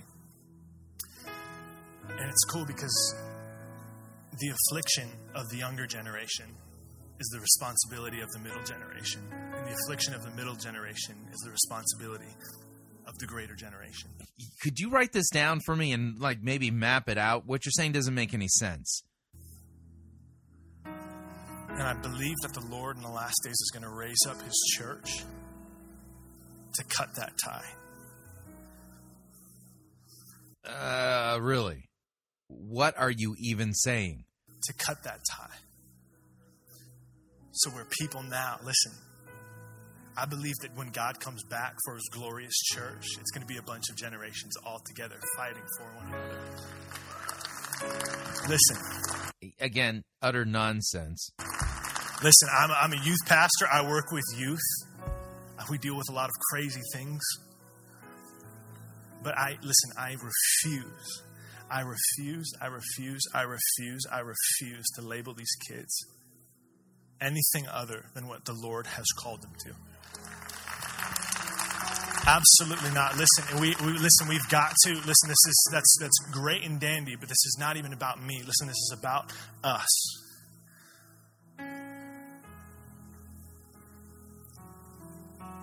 It's about us. It's an us thing. This is what I want you to do. If you have, we'll do a couple things. If you have, and we'll end. If you have dreams in your life that have died or have been killed or something's happened or whatever, I mean, it could literally be you. So, do you have a dream? And maybe it was hit by a train. Maybe it was hit by the proverbial bus. Maybe your dream was out swimming and drowned. If this is you, and you got to be paying attention now. Had a God-given dream that you felt, man, this is the Lord's. This is the Lord's will in my life, but it did not come to pass, and it bugs you and it drives you insane. Trust me, I'm in that boat too. I want you to be bold, and I just want you to lift up your hand. If you got things in your life that you felt like, man, God, I really felt like that was you, but it's died, and I don't know who killed it or what happened. And this is what I want you to do. So if your dream is, you've got a picture of it on a milk carton, because it's gone missing, this is you, man. I want you to take a step. And I want you to be bold. And prayer partners, you guys can come up. And I want you to come up here and I want you to get prayer. And I want us to talk.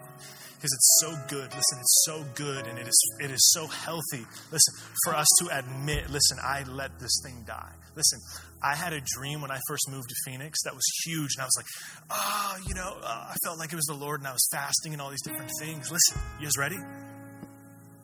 I let that joker die. And there's days that I think, man, what if I did it? Listen, and it was my own doing, and I live with that. Listen, do not live with that. There is a God, his name is Jesus Christ, and he can heal your broken heart. Amen? Amen. So real quick, hey, there's more than that raised your hand. We want to pray with you guys. We want to lift you up. We want to go with you to that upper room. One more thing, and then we're going to dismiss. If you feel, and I'm not going to call you up, so don't worry. Don't be scared to raise your hand. If you feel like, man, there's things in my life that I've been merely diagnosing rather than doing something about, and that's convicting. If you're in a position in your life where you've been really good at just diagnosing the situation rather than changing it, I just want, real quick, I'm not going to make you raise your hand or come up here. I want you to make in this moment, there's a grace for this. I want in this moment for you to make a declaration in your heart. No, I will contend. Listen, I will contend for the salvation of my father. I will contend for the salvation of my coworkers. I will contend for the salvation and for the resurrection. Save him from what? Dead dreams? Resurrection of my dreams and of the dreams of my friends and coworkers and all these different things. Listen, if that's you, I just want you to do that wherever you're at. Listen, I believe that God is going to release destiny in this place tonight. It was cool. Pastor Debbie said that. The Lord will release destiny. So Lord's going to release destiny now. At what part of the service does the destiny release take place? Destiny in this place tonight. He is good and awesome.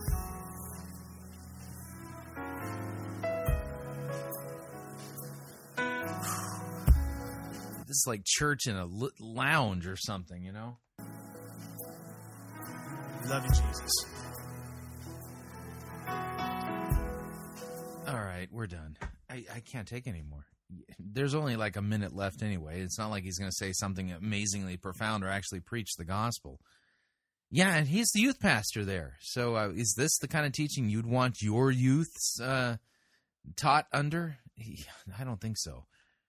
Nothing biblical about it. I mean, it's utter nonsense. He has no clue what the Bible really means or what it says, and yet it's staring him right in the face. It's as if, God has sent a delusion, a strong delusion, so that he'll believe a lie. Something to that effect. Very sad. No Jesus, no repentance, no forgiveness of sins, no sound exegesis. Just, we're going to take people up to the upper room in the Spirit and all that kind of nonsense. Yeah, this is what happens when you abandon sound doctrine and exegeting Scripture and understanding what it's really all about. You end up with this, and this is not Christianity. I don't know what this was that we just heard, but it ain't Christianity. That's for sure. What did you think? I'd love to get your feedback. If you'd like to email me regarding anything you've heard on this edition or any previous editions of Fighting for the Faith, you can do so. My email address is talkback@fightingforthefaith.com, or you can subscribe on Facebook, facebook.com/Pirate Christian. Follow me on Twitter. My name there @Pirate Christian. Till tomorrow, may God richly bless you in the grace and mercy won by Jesus Christ, vicarious death on the cross for all of your sins. Amen.